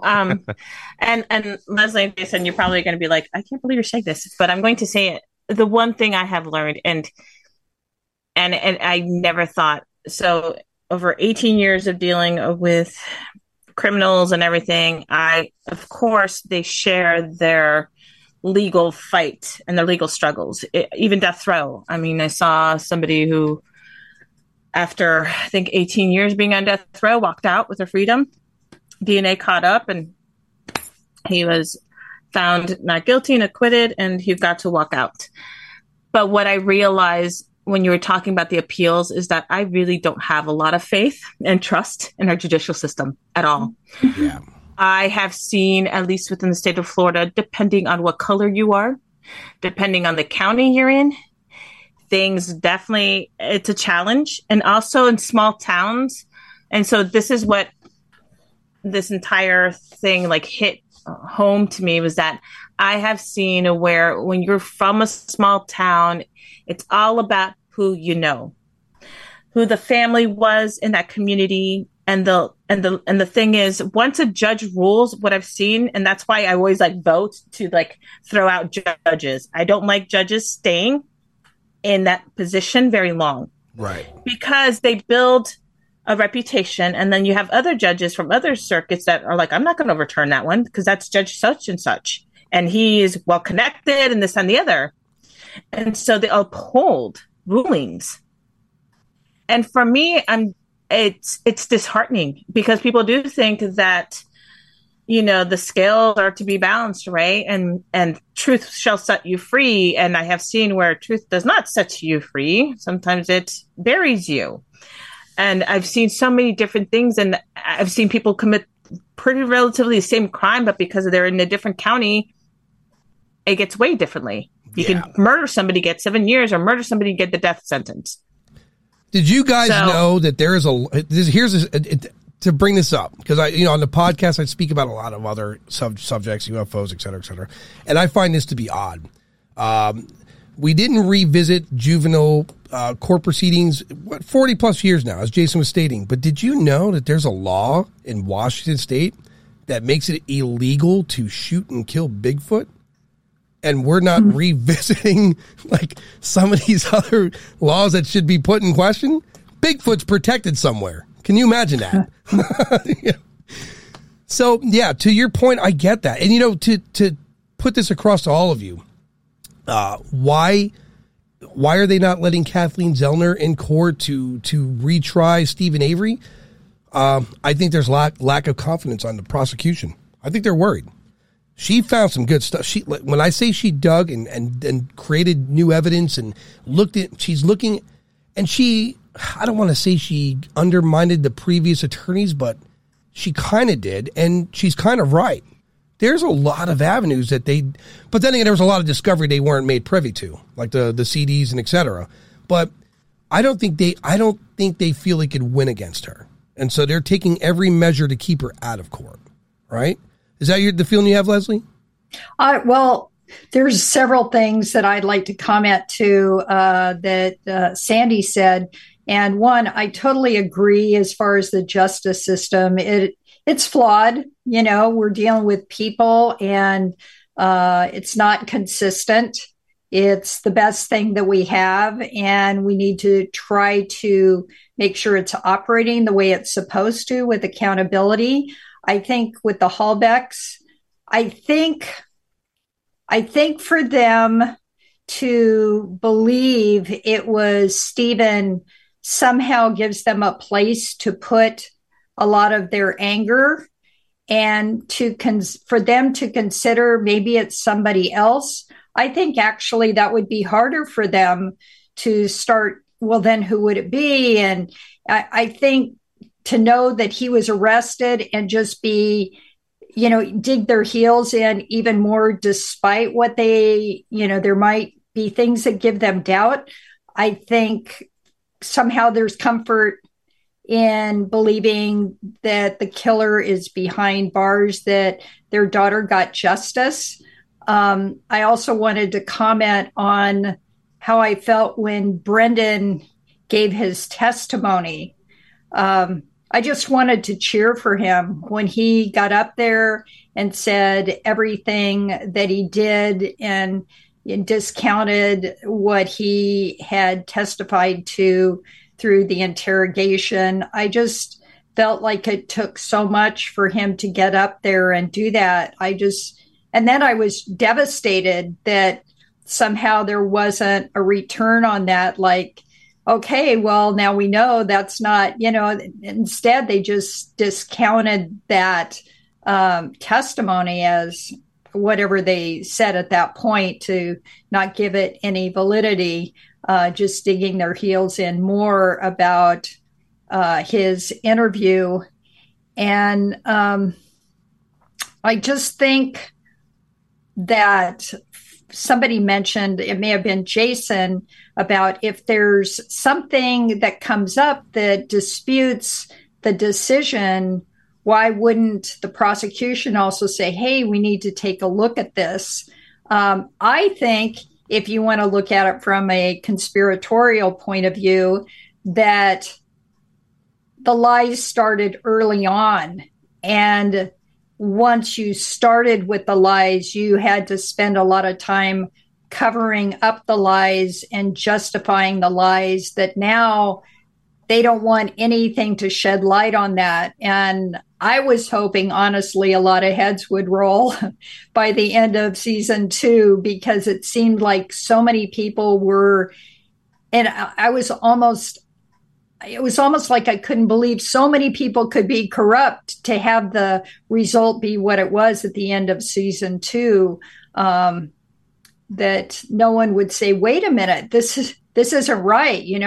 I mean, you could see it on the local level, maybe initially with the sheriff and the initial DNA and that not getting brought to light about Avery's case with the rape. And then you kind of have to cover that up. And then the $36 million suit, you have to do something about that. And then once you started doing that, then you had to keep making things the way they were. So they don't want any new evidence. They don't want Catherine Zellner's insights or, oh, that's great, you found that out.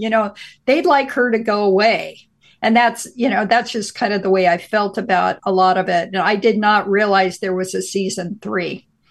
Yeah. Well, it hasn't aired yet. It's coming out. Well, that there was going to be one. I didn't realize. So yeah. Kathleen Zellner is a rock star. She's like the attorney. Well, it doesn't matter if she's on defense or if she's on prosecution. She's a winner. And so, well, she can bring stuff to a case that a lot of attorneys can't, and that's money. Yeah, because she's got deep pockets. Yeah, obviously, she's got some. She's resources. Doing this stuff pro bono. Mm-hmm. So no, here's the other thing too. Jason said something, and it sat in my mind, and Sandy touched on it too. It feels like in the world of prosecution and defense, it's like who's winning, who's losing. It's not really about justice. It's not about truth anymore. Who wins, who loses. And that's a very unsettling thing to say out loud, because you would think that they would just want. There's been a couple of incidences, and I said it before, where Teresa's brother's in court, and it's more primarily it was seen to me in the Brandon Dassey cases where you saw a bit of doubt in his face when he was hearing what he was hearing. He's seen these guys on the stand, and they're being kind of ousted as they're less than worthy and less than honest people. And you could see that little bit of doubt. But like what Leslie said, they're very invested in the idea, like, well, this is a guy and this is what makes me sleep better at night. And that's not me. If I'm in court, and I said it earlier, if I have any doubt in the guy that's being tried as being the killer, even if the most remote amount of doubt, I want the guy. I want the guys. I'm not going to sleep at night knowing that someone's out there did this to my relative, And there's no scapegoat. If the evidence is not compelling to me, and I feel like the guy's out there, you better believe I'm investing my time to finding the guy, because I wouldn't be happy with that. So that's the part I find troubling. Jason, I'll ask you, what is your opinion on Ryan Hillgress, the ex-boyfriend? I really didn't have any opinion about him at all. He really just didn't. I think it was a little bizarre that he still kind of was trying to interject himself into being around. I would love to know what her phone records revealed. There's a lot of stuff that they really didn't talk about. And what I mean by phone records, who was she calling? Who are the possibilities as to, there's a lot of stuff that they try to make a lot of big deal out of, as far as, Stephen Avery calling *67 or whatever it was to basically to hide his number, to say he was somebody else, all this other jazz. I really didn't think much about that at all. I really just didn't get a feeling about the boyfriend that he stood out as being suspicious to me. If he was the one that did it, I think it would stand to reason that I didn't feel him. Yeah. Okay. I really didn't. I think that, listen, there's no doubt about it. Somebody in the Avery family did this. Right. There's no doubt in my mind. They've got the right family. It's just not, I just don't feel right. with Yeah. Stephen. I mean, my it's God. Not they don't have the right people, because I'll tell you, with this guy, Scott, especially. Yeah. Well, one thing, to go back into it, the ex-boyfriend, Ryan, the thing that unsettled me, and I found it keep me up one night, having trouble sleeping, is how did he come into possession of her day planner? It was in her car. Agreed. That's weird. It's one of those things. Because he had it for the search, right? Because he was telling them this is where she was, and this is, like, he knew numbers and information. Like, how did he come into possession of this? It's not like, this is like 2005. You know, digital day planners existed, but they weren't widely used. So how did he know? Well, how did she get into her phone? You know, I mean, how did these messages get deleted? There's a lot of questions that are in there. I mean, I don't know. I just didn't, you know, of course they want to look at Stephen Avery and say, oh, you know, he's one of his ex-girlfriends, that ex-girlfriend that was on there, the one that had alcohol issues. Yeah. You know, she claims that he did it at this point. She thinks that he did it. Well, I found out though that later on she was paid cash money for an interview to speak. Here's the problem with these high profile cases. If they're conducting interviews in any way, shape, or form, are they getting paid? Mm-hmm. What narrative are they being pushed to? We're not talking about, you know, Yale Ivy League people here.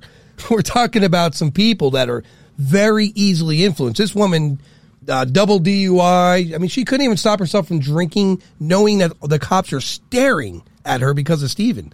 So her decision making is questionable. But, however, when it comes to, and here's the thing that kills me, they're painting Steve Avery as like this criminal mastermind. Mm-hmm. So here's the questions: who is deleting the messages? Why was the car? If he's a criminal mastermind, I don't know. Did he clean up the blood from the two locations we discussed earlier? No chance. The car being on the property for a guy who's been salvaging cars for decades, it's a family business. He could have easily disposed that vehicle much better than what we know. We know that.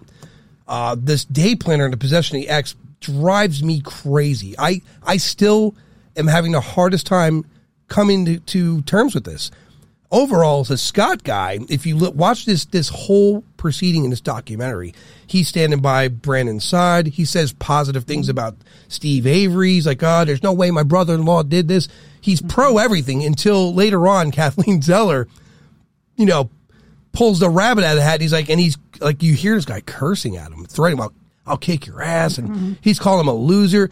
And it reminded me of talking to Detective Cloyd Steiger and his partner, Mike Szycki, about a serial killer who was just, you know, hey guys, how's it going? And very normal with them until they brought up the one, when they brought up the person that got away from him, the one person he didn't kill, and his whole temperament changed. That's how this guy was. He went from being this really loving, caring guy to he heard something he didn't want, and he flipped the script immediately. Okay, well, I will give you one. I will give you one thing that was a little bit bizarre about him specifically, and that's the fact that he kept ducking the investigator for Kathleen Zellner. Yeah. I think that if I'm not mistaken, Yeah. he kept ducking him. I mean, why would you do that? What's the problem with just meeting with the people? And I thought that was weird. Aside from that, the other stuff, him being involved in the search and stuff like that, I really didn't see much issue with that. But that's just my opinion. I think that a lot of these cases, you can find little things here and there that are going to make you kind of raise an eyebrow and go, well, that's weird. There's a lot of weird stuff that goes on in these cases. I'm telling you. Yeah, like the woman who found the car on the property. Yes. Within 10 minutes. Yeah. And wasn't it, am I mistaken, or wasn't it the boyfriend that gave her the camera in case she happened to find the car? I found that, if I'm not mistaken, I thought that was suspicious. And wasn't it Colburn that also gave them the direct line to call? Yep. If they found anything? No, it's Pagel. Oh, Pagel. That's right. Yeah. But the problem there is, it's and I'm not one to speak conspiracy, because I tend to want to pick those apart and come to a solution. But like Jason said earlier, it's unfortunate that there's so many broken parts of this story. It's really hard to discern the difference between who's a part of it and who's not. And we never even mentioned the blood vial. Oh, and yes. That's a whole nother. That's right. Listen, that's some crazy town stuff on that one. And I'm just here to tell you, I'm not really concerned with the needle mark in the rubber part of that, because they've already figured out what that is. I know when you watch the documentary, you're like, wait a second. Well, that happened because that's how they put the blood in there. Right. That's why you have a hole in the top of the thing. Right. But the problem that I have with the whole thing is that whole thing has been tampered with. Yep. That seal is broke. Somebody broke that seal. That right there is another thing. I don't care about this test for the EDTA or whatever. It's I know what the test is. I've never had any case that would have dealt with that, but I know about it because of the documentary now. But I'm going to tell you, somebody got into that kit, and that was not properly sealed. And if that doesn't raise an eyebrow in the courts, something's up, because that should. Right. Okay. And any of those guys had access to that.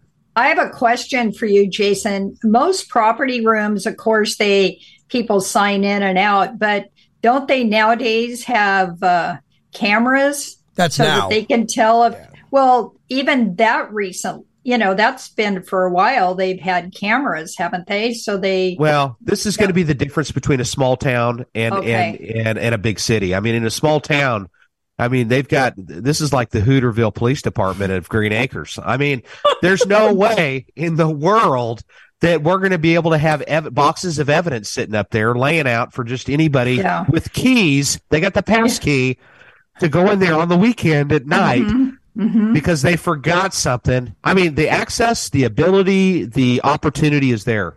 There is no way in a million years I could possibly get into our property room ever and even get close to evidence without somebody that works in that property room.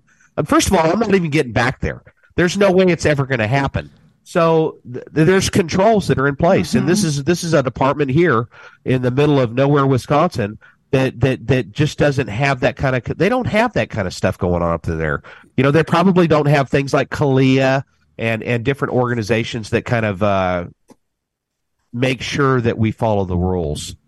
Well, yeah, there's a couple of things. Like Jason said, I worked in medical for a pretty good amount of time. When I saw the hole in the top of that, I know that's how the blood, because it's a vacuum. And so there's a thing that goes in your arm. They attach that to it. It vacuums the blood out into that container. That's the reasoning for hole. I got that. To see the tape disturbed and then covered up with Scotch tape, that eyebrows up right away. I was like, whoa. And you can still take that rubber top to that plunger. All you have to do is twist it off. That's right. And you can get to the blood. So there's no sign of that. But that, in my opinion, okay, since there now is a question, did we do any kind of a processing on the vial itself? Let's look at it. Was there any DNA on it from somebody maybe twisting it off? I mean, I don't know. I'm trying to think outside of the box here, like a general citizen would ask these questions. Right. Anytime you have a general citizen look at some of these issues that have occurred here, because their big thing is, hey, you didn't, even media people that watch this trial throughout. I've watched some of their interviews about this on other podcasts, etc. And they think the prosecution did it right. Wow. And you don't know the whole story. We don't know the whole story. You didn't watch the whole trial. Listen, I've seen enough of the trial to know that there's at least some questionable stuff that is to the level that then tell me what the things that I'm missing. Tell me what we're missing, and maybe Candace Owens does that in her thing. I don't know, but Candace she's very politically driven. She doesn't come off as an investigative journalist to me. She gets information from whatever sources, because I promise she's not on site questioning these people, going to these locations. That's not happening. I'm under the impression that her information is going to be gained from probably the same sources, if not the exact same sources, but just with her own spin on it, right? I was told, and then someone I've read, it's very Ken Kratz book related. The other thing that really troubled me, and you said it earlier, the coroner was brought to the stand. Well, for one, she was threatened to be arrested if she went to site, which, if I'm not mistaken, I think not only do they have jurisdiction over that site, but they could actually be the one to arrest an officer if they're manipulating the scene. Is that right or no, Jason? Well, they can actually arrest the sheriff, the head man in charge. I didn't know it at the time, so I looked it up. I was like, this is crazy. Did they what's up with this? They actually have the jurisdiction to be able to arrest the main sheriff over that department. So they're the only person that can do that, as a matter of fact. And I think what happened is she got bullied. Yeah. Once again, small town stuff that goes on. It's a who you know world there, and she got bullied, and I felt for her. Yeah, and then they removed her. Frankly, they removed her. Actually, I could tell she really cared, and it really made me sick that she wanted to do the right thing, but she was actually scared for her, probably for her safety to an extent, really. Well, yeah. They removed her from the stand, and that to me was when she got on that stand and they objected and they removed her, and you could see, forget the idea that they did that. To Jason's point, does she care? Devastation on her face. She once again, in the job that she loves, was put in a position of not just taking her power abilities from her, but as a person, they minimized her and removed her. That's an atrocity. And so how, as a judge, in any one of these judges, if this is brought up in an appeal setting, how can any one of these people, if you apply just an ounce of common sense, how could that not be something that's a head scratcher to a judge? I think at a minimum, there should be some serious, basically attitude adjustments going on with that police department from that judge as to why did this happen? Who made the decision to do that? And we need to have some hearings about this, because that's a big deal. That's just well, first of all, the police department is not qualified to be able to be working that scene. Aside from the medical examiner investigator, who in turn is going to incorporate the work of an anthropologist, because the anthropologist is the one that's going to be in there. It's going to be overseeing the excavation of this anyway. So. Not to mention, I don't know. Manitowoc. Why wouldn't you want him there? That's just stupid to me. Right. I don't get it. I think because she would have found some. She would have raised questions about the legitimacy of the crime scene. You know what I mean? Based on her demeanor when she's talking about it and how she felt about her job, etc., I have no doubt in my mind she's got some ethics. Yeah. And people that are not ethical don't want people around that aren't that way. So. Right. They that could be one of the reasons, and once again, I mean, it pains me to say this. We live in an imperfect world, and there have been, there's been situations where cops have been accused of doing bad things before. I'm always kind of not really quick to get on that bandwagon, but there are a lot of things in this particular case that makes you really, really question. That's really a biggie for me. I just don't understand why in the heck. It's not like you get a bill for their services. That's the way it's always been. It's been that way since the beginning of time. Coroners have been around since the English were running this country. So I don't know. It's just a really weird. That right there is very telling to me. Well, this is a case of small town police officers, small town court systems, and prosecutors moving into the modern era. Everyone involved with this has known everyone since the 70s and 80s. They've all been the same team. They've all the shift of power is the arresting cop from Steve Avery's now a sheriff. Another guy's a DA. The very shady Batman villain guy was going to be a judge. He was definitely planted to defend Brendan with every ability of making him plead guilty. And so when you have a small group like this that are conducting themselves in a small town mindset, and we're moving into modern era, because now, if this happened, if what happened in 2005 happened right now, it wouldn't be cut close and put him in prison. Because I don't know. Don't be so sure. I wouldn't say that. No? I think that in certain places throughout this country, I think that things are possible. I really do.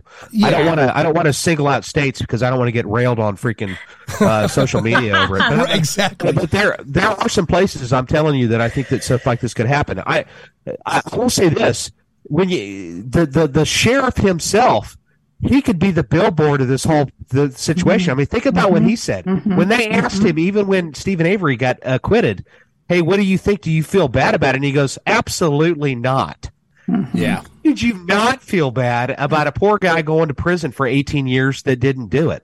You know, I can understand why they may not want to comment on something, but he had no problems commenting on it. He said, no, I don't feel bad about it a bit. I think that, basically he's insinuated that he felt that he probably should have went anyway.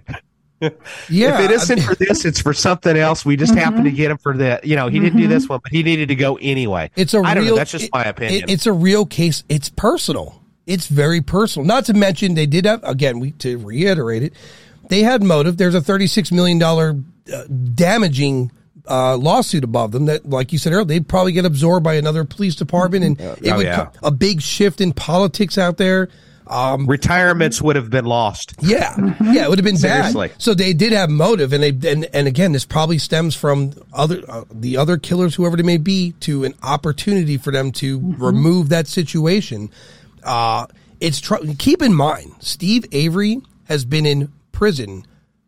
He's incarcerated more years than he's alive.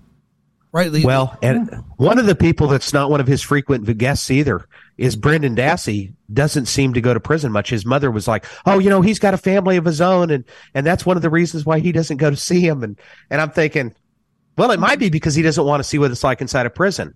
I mean, that could be the real reason. Yeah. That he's got some guilt going on there. Are you talking about Bobby Dassey? Oh, did I say Brendan? I meant Bobby. Yeah. Yeah, I'm sorry. I didn't see until they brought Bobby in season 2 to, his testimony.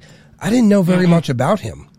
He wasn't, in fact, when I started looking at news articles from 05, 06, 07 as this was going on. He wasn't very prominent by his mother's side ever. No. I was reading news articles from 06. This guy, Scott, was such a poor Steve, and I can't believe they're doing this to Steve and Brennan. And then Kathleen Zeller again comes out with this new evidence, and he's like, now Steve deserves to be there. And now he's digging up other shit from Steve's past to throw more dirt at his name. That sounds like a guilty party for something. Because if you didn't do anything, why do you need to throw more dirt? So they cast a little dirt on your shadow. But now you're digging to find more problems with them. And, it seems to me like, I have to say this, there's a collusion here with a group of people that is unknown to us. And maybe season 3 will shed some light on that. Because there's somewhere out there, the collusion has to be between some members of law enforcement. Bear in mind, it's his cousin or whatever, right? Steve Avery. One of his relatives are related to people at the police department. There's something here we're not privy to. There's something more here that we're not understanding. And that's why I think when you have like what Bobby Dassey, Scott, some of the members of law enforcement, right up to the top tier of politics, that it's such a blemish that forget $36 million. If the real story behind this case comes out, it would be damaging to government overall for that entire state. And then really black eye law enforcement government everywhere. Because I just don't understand them not letting Brendan out. This kid, how many years of a judge? Sandy, you're a criminal psychologist. You've seen a lot of these people. You don't have to have a degree to realize this kid is intellectually compromised. You don't have to have these degrees to see this kid was definitely coerced to say the things he did. He was definitely misled. And even now in his 20s, who is in prison this long for something they didn't do and still is just in his demeanor and talks to his mom and literally wants to know the updates on wrestling. You know what I mean, Sandy? Yeah, I mean, prison changes you. And for someone being so young and being in a prison as long as he has been at this point, you would start seeing, changes in him, and he doesn't. He still is that kid that was incarcerated, when he was 16. He's not really developing, you know what I mean? And he's stayed true. If you look at him, he's been very consistent. I mean, I know his testimony was inconsistent, but I really do think that's because he was pressured and so he was guessing. But outside of that, he's always been consistent. The way he talks with his mom, how he interacts, how he carries himself. There has been no inconsistency, and in prison hasn't even changed that in him. You're right. It hasn't made him aggressive. It hasn't made him jaded, angry, nothing, violent. Mm-mm. He's concerned about ice cream, coloring books, and wrestling. Yeah, I mean, exactly. I don't know. That's the one thing in this whole. Steve Avery, to his credit, he's steadfast on his innocence. He didn't sit in prison for years just telling his cellmates, "Hey man, I didn't do this." He was making motions on his own. He had no attorney present. He was filing on his own. He was sending letters out on his own. He was very consistent with that. Guilty people, at least from what I know, they don't do that. They might speak their innocence. I have to admit, their relentless hope is pretty inspirational. Just like no matter what, they're like, no, we're gonna go, and they constantly they like speak it out to existence, right? Like, no, free, innocent, didn't do it, and I have to give them credit because there's times where I think I would just absolutely I'd lose all the air, and I'd probably be like hopeless. When I'm hearing this guy's going to the library, the legal library, to do research and educate himself on the system and what to file and how to do it, I don't know a single guilty person that does this that I know of. I did some research into that. How many of them are going to legal libraries, spending 7 hours at a time in there learning? The percentages aren't high. They are not high percentage people sitting in those libraries that I know of.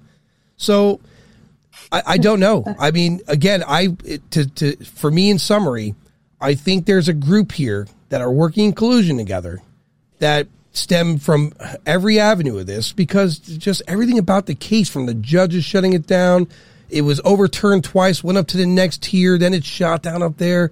Something is happening here that we're, again, not privy to. And I really hope some light gets shed, because Kathleen Zeller, I can tell you this now, is adamant that something's going to come of this. Adamant, even after all these years. And she doesn't strike me as someone that will just say hopeful things. In other words, I don't picture her wishing to a star. You know what I mean? I don't see her throwing coins in a well and hoping. She has resource, like Jason said, deep pockets and resource. She had a team reenacting crime scenes, timelines. Here's what killed me. Why did no one else do this? Why did no one ping the cells and kind of get a location and a timeline? And did the blood spatter actually make sense?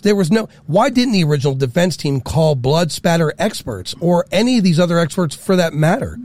What blood spatter?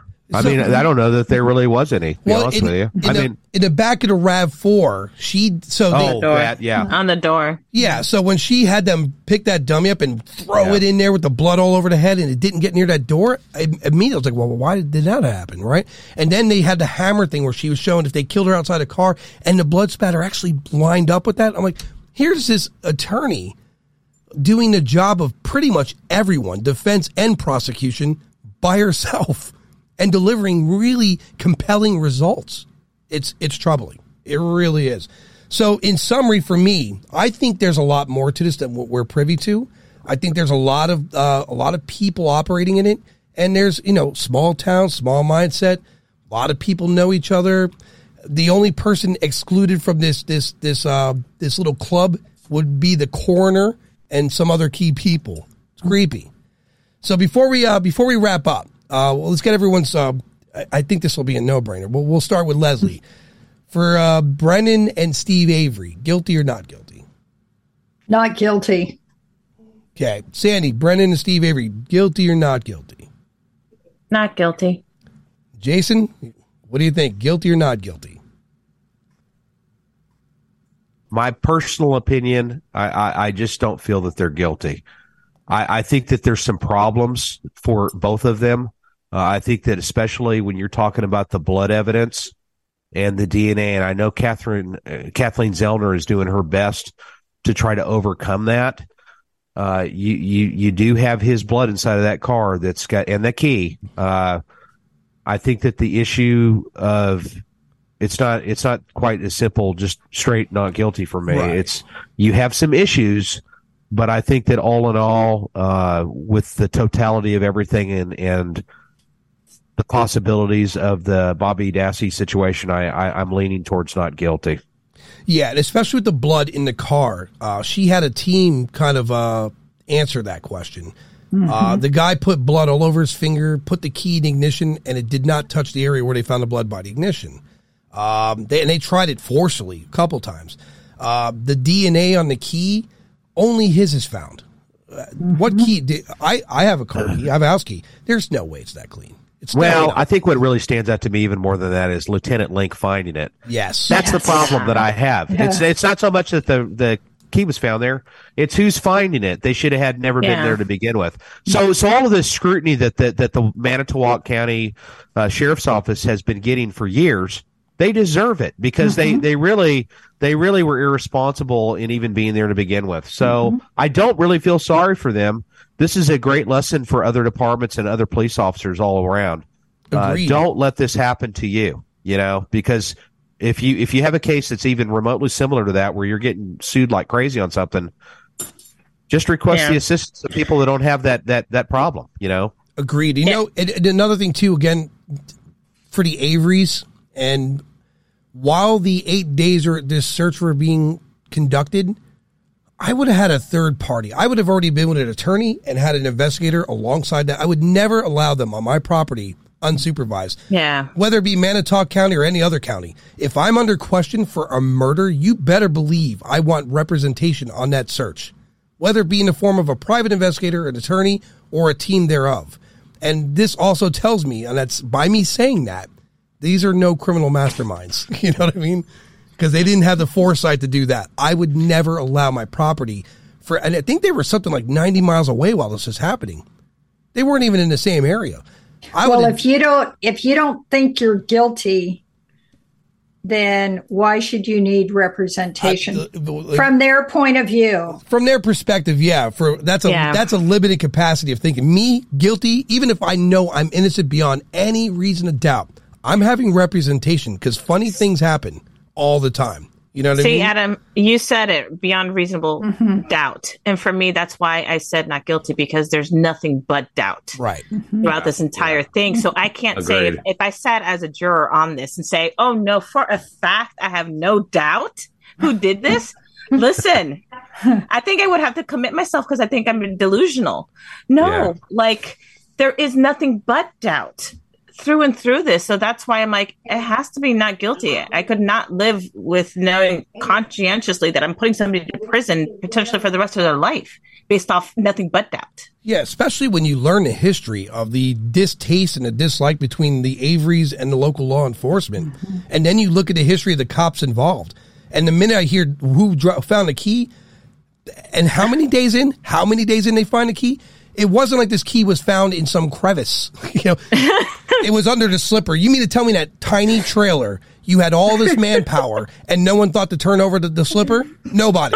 Come on. Yeah, and I think that in this particular situation, it might have even been, for a change of venue kind of a deal. And I know they did that, but I don't think that the next door county is really what was needed here. Yeah. You could have really put it over there somewhere, even if it was in Milwaukee or something like that, or at the northern tip of the state, up in a county this is a small town area. Everybody knows each other. I'm sure that they even knew some of the jurors that were sitting on that jury box. So, those people, they're going to have to live with, if, let's say, hypothetically speaking, they found him not guilty, or the pressures or that God only knows what would have happened in their life. They could have lost business because of it. I don't know. I'm just trying to think of the possibilities. But I think you could have put that case in Hawaii and had the same circumstances. Because you got to keep in mind, this guy was prosecuted in the media. Like it wasn't just Wisconsin hitting. I remember in 2005, I was working in radiology, and I was working a 3 to 11 shift, and I was hearing about that on just the TVs there. It was everywhere. And really? I didn't even know who the hell Steve, at that time in 05, when that went down, I didn't know who this guy was. I just remember because in the break room, the TV wasn't for, it was just whatever was on, whatever channel. No one really, you had your lunch, you went back to work. You're working in a hospital. You're not lounging for an hour and watching whatever you choose. And I remember seeing that in the TV. I'm like, wow, this guy, murder case. And I remember seeing his face, but that's all I knew. And so you got it for me, for Adam. He's working in the hospital. There's this guy who killed someone. He's on TV. I'm going on what they said. I'm not really taking the time to study the case then. I see a guy who's been in prison and alleged this. And so in small increments, we're programmed to think this is a guilty party because we don't know the full, not like we know now. So it's dangerous. And so I think the change of venue for either Scott Peterson, O.J. Simpson, Steve Avery, any one of these high profile cases, when you have media attention and you have people, and this is a tribal world we live in, we notice there's pro this and there's people for Steve and they're against it. Just look at the thing where they're trying to get Brennan out. All the people in the streets that were, hey, get Brennan out, and directly across the street, keep him in jail. I got one guy, I heard it in the documentary. Bullet. Oh my God. I got a bullet for both of them. That guy should collect that guy. He needs to be removed from society. That's dangerous business. If you have to read a literature from an ancient book to know murdering your fellow man is not right, perhaps you should be evaluated. You know what I mean? I don't know. It puts me in this weird position that it's really hard to have a fair, just case, especially when you're being roasted daily. And you didn't hear, and I don't want to speak negatively about his prior defense. I didn't see them in the news very often speaking his innocence and what they have for it. I did see Kratz a lot. I'll tell you what, I liked his defense attorneys, Dean Strang and Jerry Buting. I really do believe that they came across very well. Yeah. I know that they have to say that they're ineffective counsel really to try to get that new trial. Right. Of course, Avery's going to say that, but really, and they may not have had all the experts and stuff that you could have had, but what case does? Okay. So, I thought that they really seemed sincere and really, they're definitely good. They're definitely good at what they do. I think that the moral of this story, really at the end of the day, honestly, for your listeners and stuff, is that because there's going to be people that are probably going to be going, I can't believe they said this, and especially for me, he thought he's not guilty. Oh my God! There's always somebody out there, you know what I mean? But the thing of it is that why would you not want to? Why would you not want to be sure? It's one of those. Are we ever 100% sure? Maybe not. But why would you not want to? We should be able to have fun with this, to scrutinize a little bit. I think there's a lot to be scrutinized here. We should, because we're wanting to get better. And I've learned from just watching this trial myself. Hey, listen, this isn't the first time I've binge watched this case. I've watched this case. My wife said, no more. Because sometimes I'm like, well, I think I'm going to throw that on there and just watch that again. And this is like my third time to watch this thing. But the reason why is because I learned from that stuff, and I don't want to be them. So, but my point is that this is just kind of one of those cases that I think that it should be an eye-opener for a lot of people as to how difficult that road is for somebody that, let's just say, hypothetically speaking, he could potentially be innocent. And I think that there's real arguments to be made there on that end. I don't think that Kathleen Zellner would be a part of this case if she thought in one iota that he was guilty. I just don't. Well, here's the truth. This is the truth. This is a God's honest truth. And why? And I'm not condemning the previous defense attorneys. I think they lack the capital to get the defense to get. Yeah, I mean, $400,000 sounds like a lot of money till you're defending yourself in court. Let's be frank. What was the capital behind OJ's defense? And it was stellar. He's never even paid it off. It was in the tens of millions of dollars. So basically, if you could afford it, you could basically walk away from it. That's what it comes to. This guy didn't have money. The Averys are not rich. And the settlement he got, the $400,000, with all the court proceedings and fees, it was more than impractical to have an investigator. It was very impractical to have expert. I didn't know this, but you know what it costs to get an expert on the stand? It's a lot of money. Crazy. A lot of money.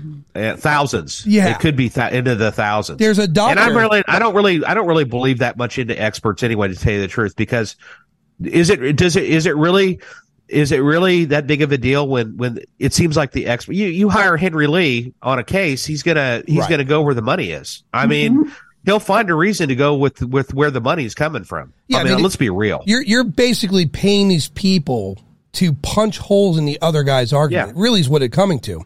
And it's how compelling one is versus so why can one expert charge 10 or 20,000? He's really good on the stand. He articulates his case much better than the next guy. He's very convincing and compelling. That's what's going to win. There's a show I used to watch, and I really liked the show because they did their finest to kind of take real life cases and make it their own and change the names and all this. It was called Boston Legal. And when you hear them talk to the experts, there's one case, what was her, it was a female attorney working for Crane, Pool and Schmidt, and she had a physician, and he, not so many words, she said, you could say this, but this is the narrative. You're not going to say this word. He's like, well, I'm not going to lie. So it's just, you're going to say everything you're saying to me, but you're not using this word. And it made me realize that that's an arena of people who are litigating, and the wins and losses are based upon who litigates better, who articulates better, and who proves what better. It's not really about justice at that point. It's who's winning. And that's unfortunately what we see played out with Brennan and Steve Avery. The state had far more resources than what Steve Avery had in his original attorneys. And it's unfortunate because they were not made privy to the CDs and from Bobby Dassey's computer. They were not made privy to certain other factors that really could have played a key role in his guilty or innocent verdict. The cards were stacked. The deck was stacked against him. And now you got this Kathleen Zellner. And I'll tell you now, and I said this, I was talking to Sandy on the phone earlier, she doesn't play games. She likes to win, and she wants to make sure she goes in with an elite team. All her facts are checked. She's a killer. And I think, and to Jason's point, if Steve Avery was remotely guilty in her eyes, she wouldn't take the case. She wouldn't waste her time. I agree with that. So before we close out, because I'm sure we're going to talk in post podcast about our next topic, because we're going to revisit this Avery thing again, right? I'm going to dig into this. We're going to revisit this. But before we do anything else tonight, is there any other cases you guys want to discuss? Because I got one in mind. It's going to be touchy for all of you. It's going to require a little research, a little reading, maybe some documentaries. It's a Zodiac case. Oh. And wow. Okay. Somebody brought some stuff to my attention, which I'm going to share with you guys in post here, that really was an eye raiser for me. I never gave it much thought until I sat down and read this guy's analogy. And we'll get to that. So in the meanwhile, is there anything anybody wants to add before we close out? Leslie, remind everyone your book and where to find it. Oh, The Decision to Kill, and it can be found on Amazon, Barnes & Noble, anywhere else online. Good. I'll have that in description for everyone to find. In the meantime, I'm going to say good night, good day, good evening, whatever it is for you when you're listening, and I'm going to talk to everyone here in post. All right. Thank you all for listening. Thank you. Thank you. Thank you.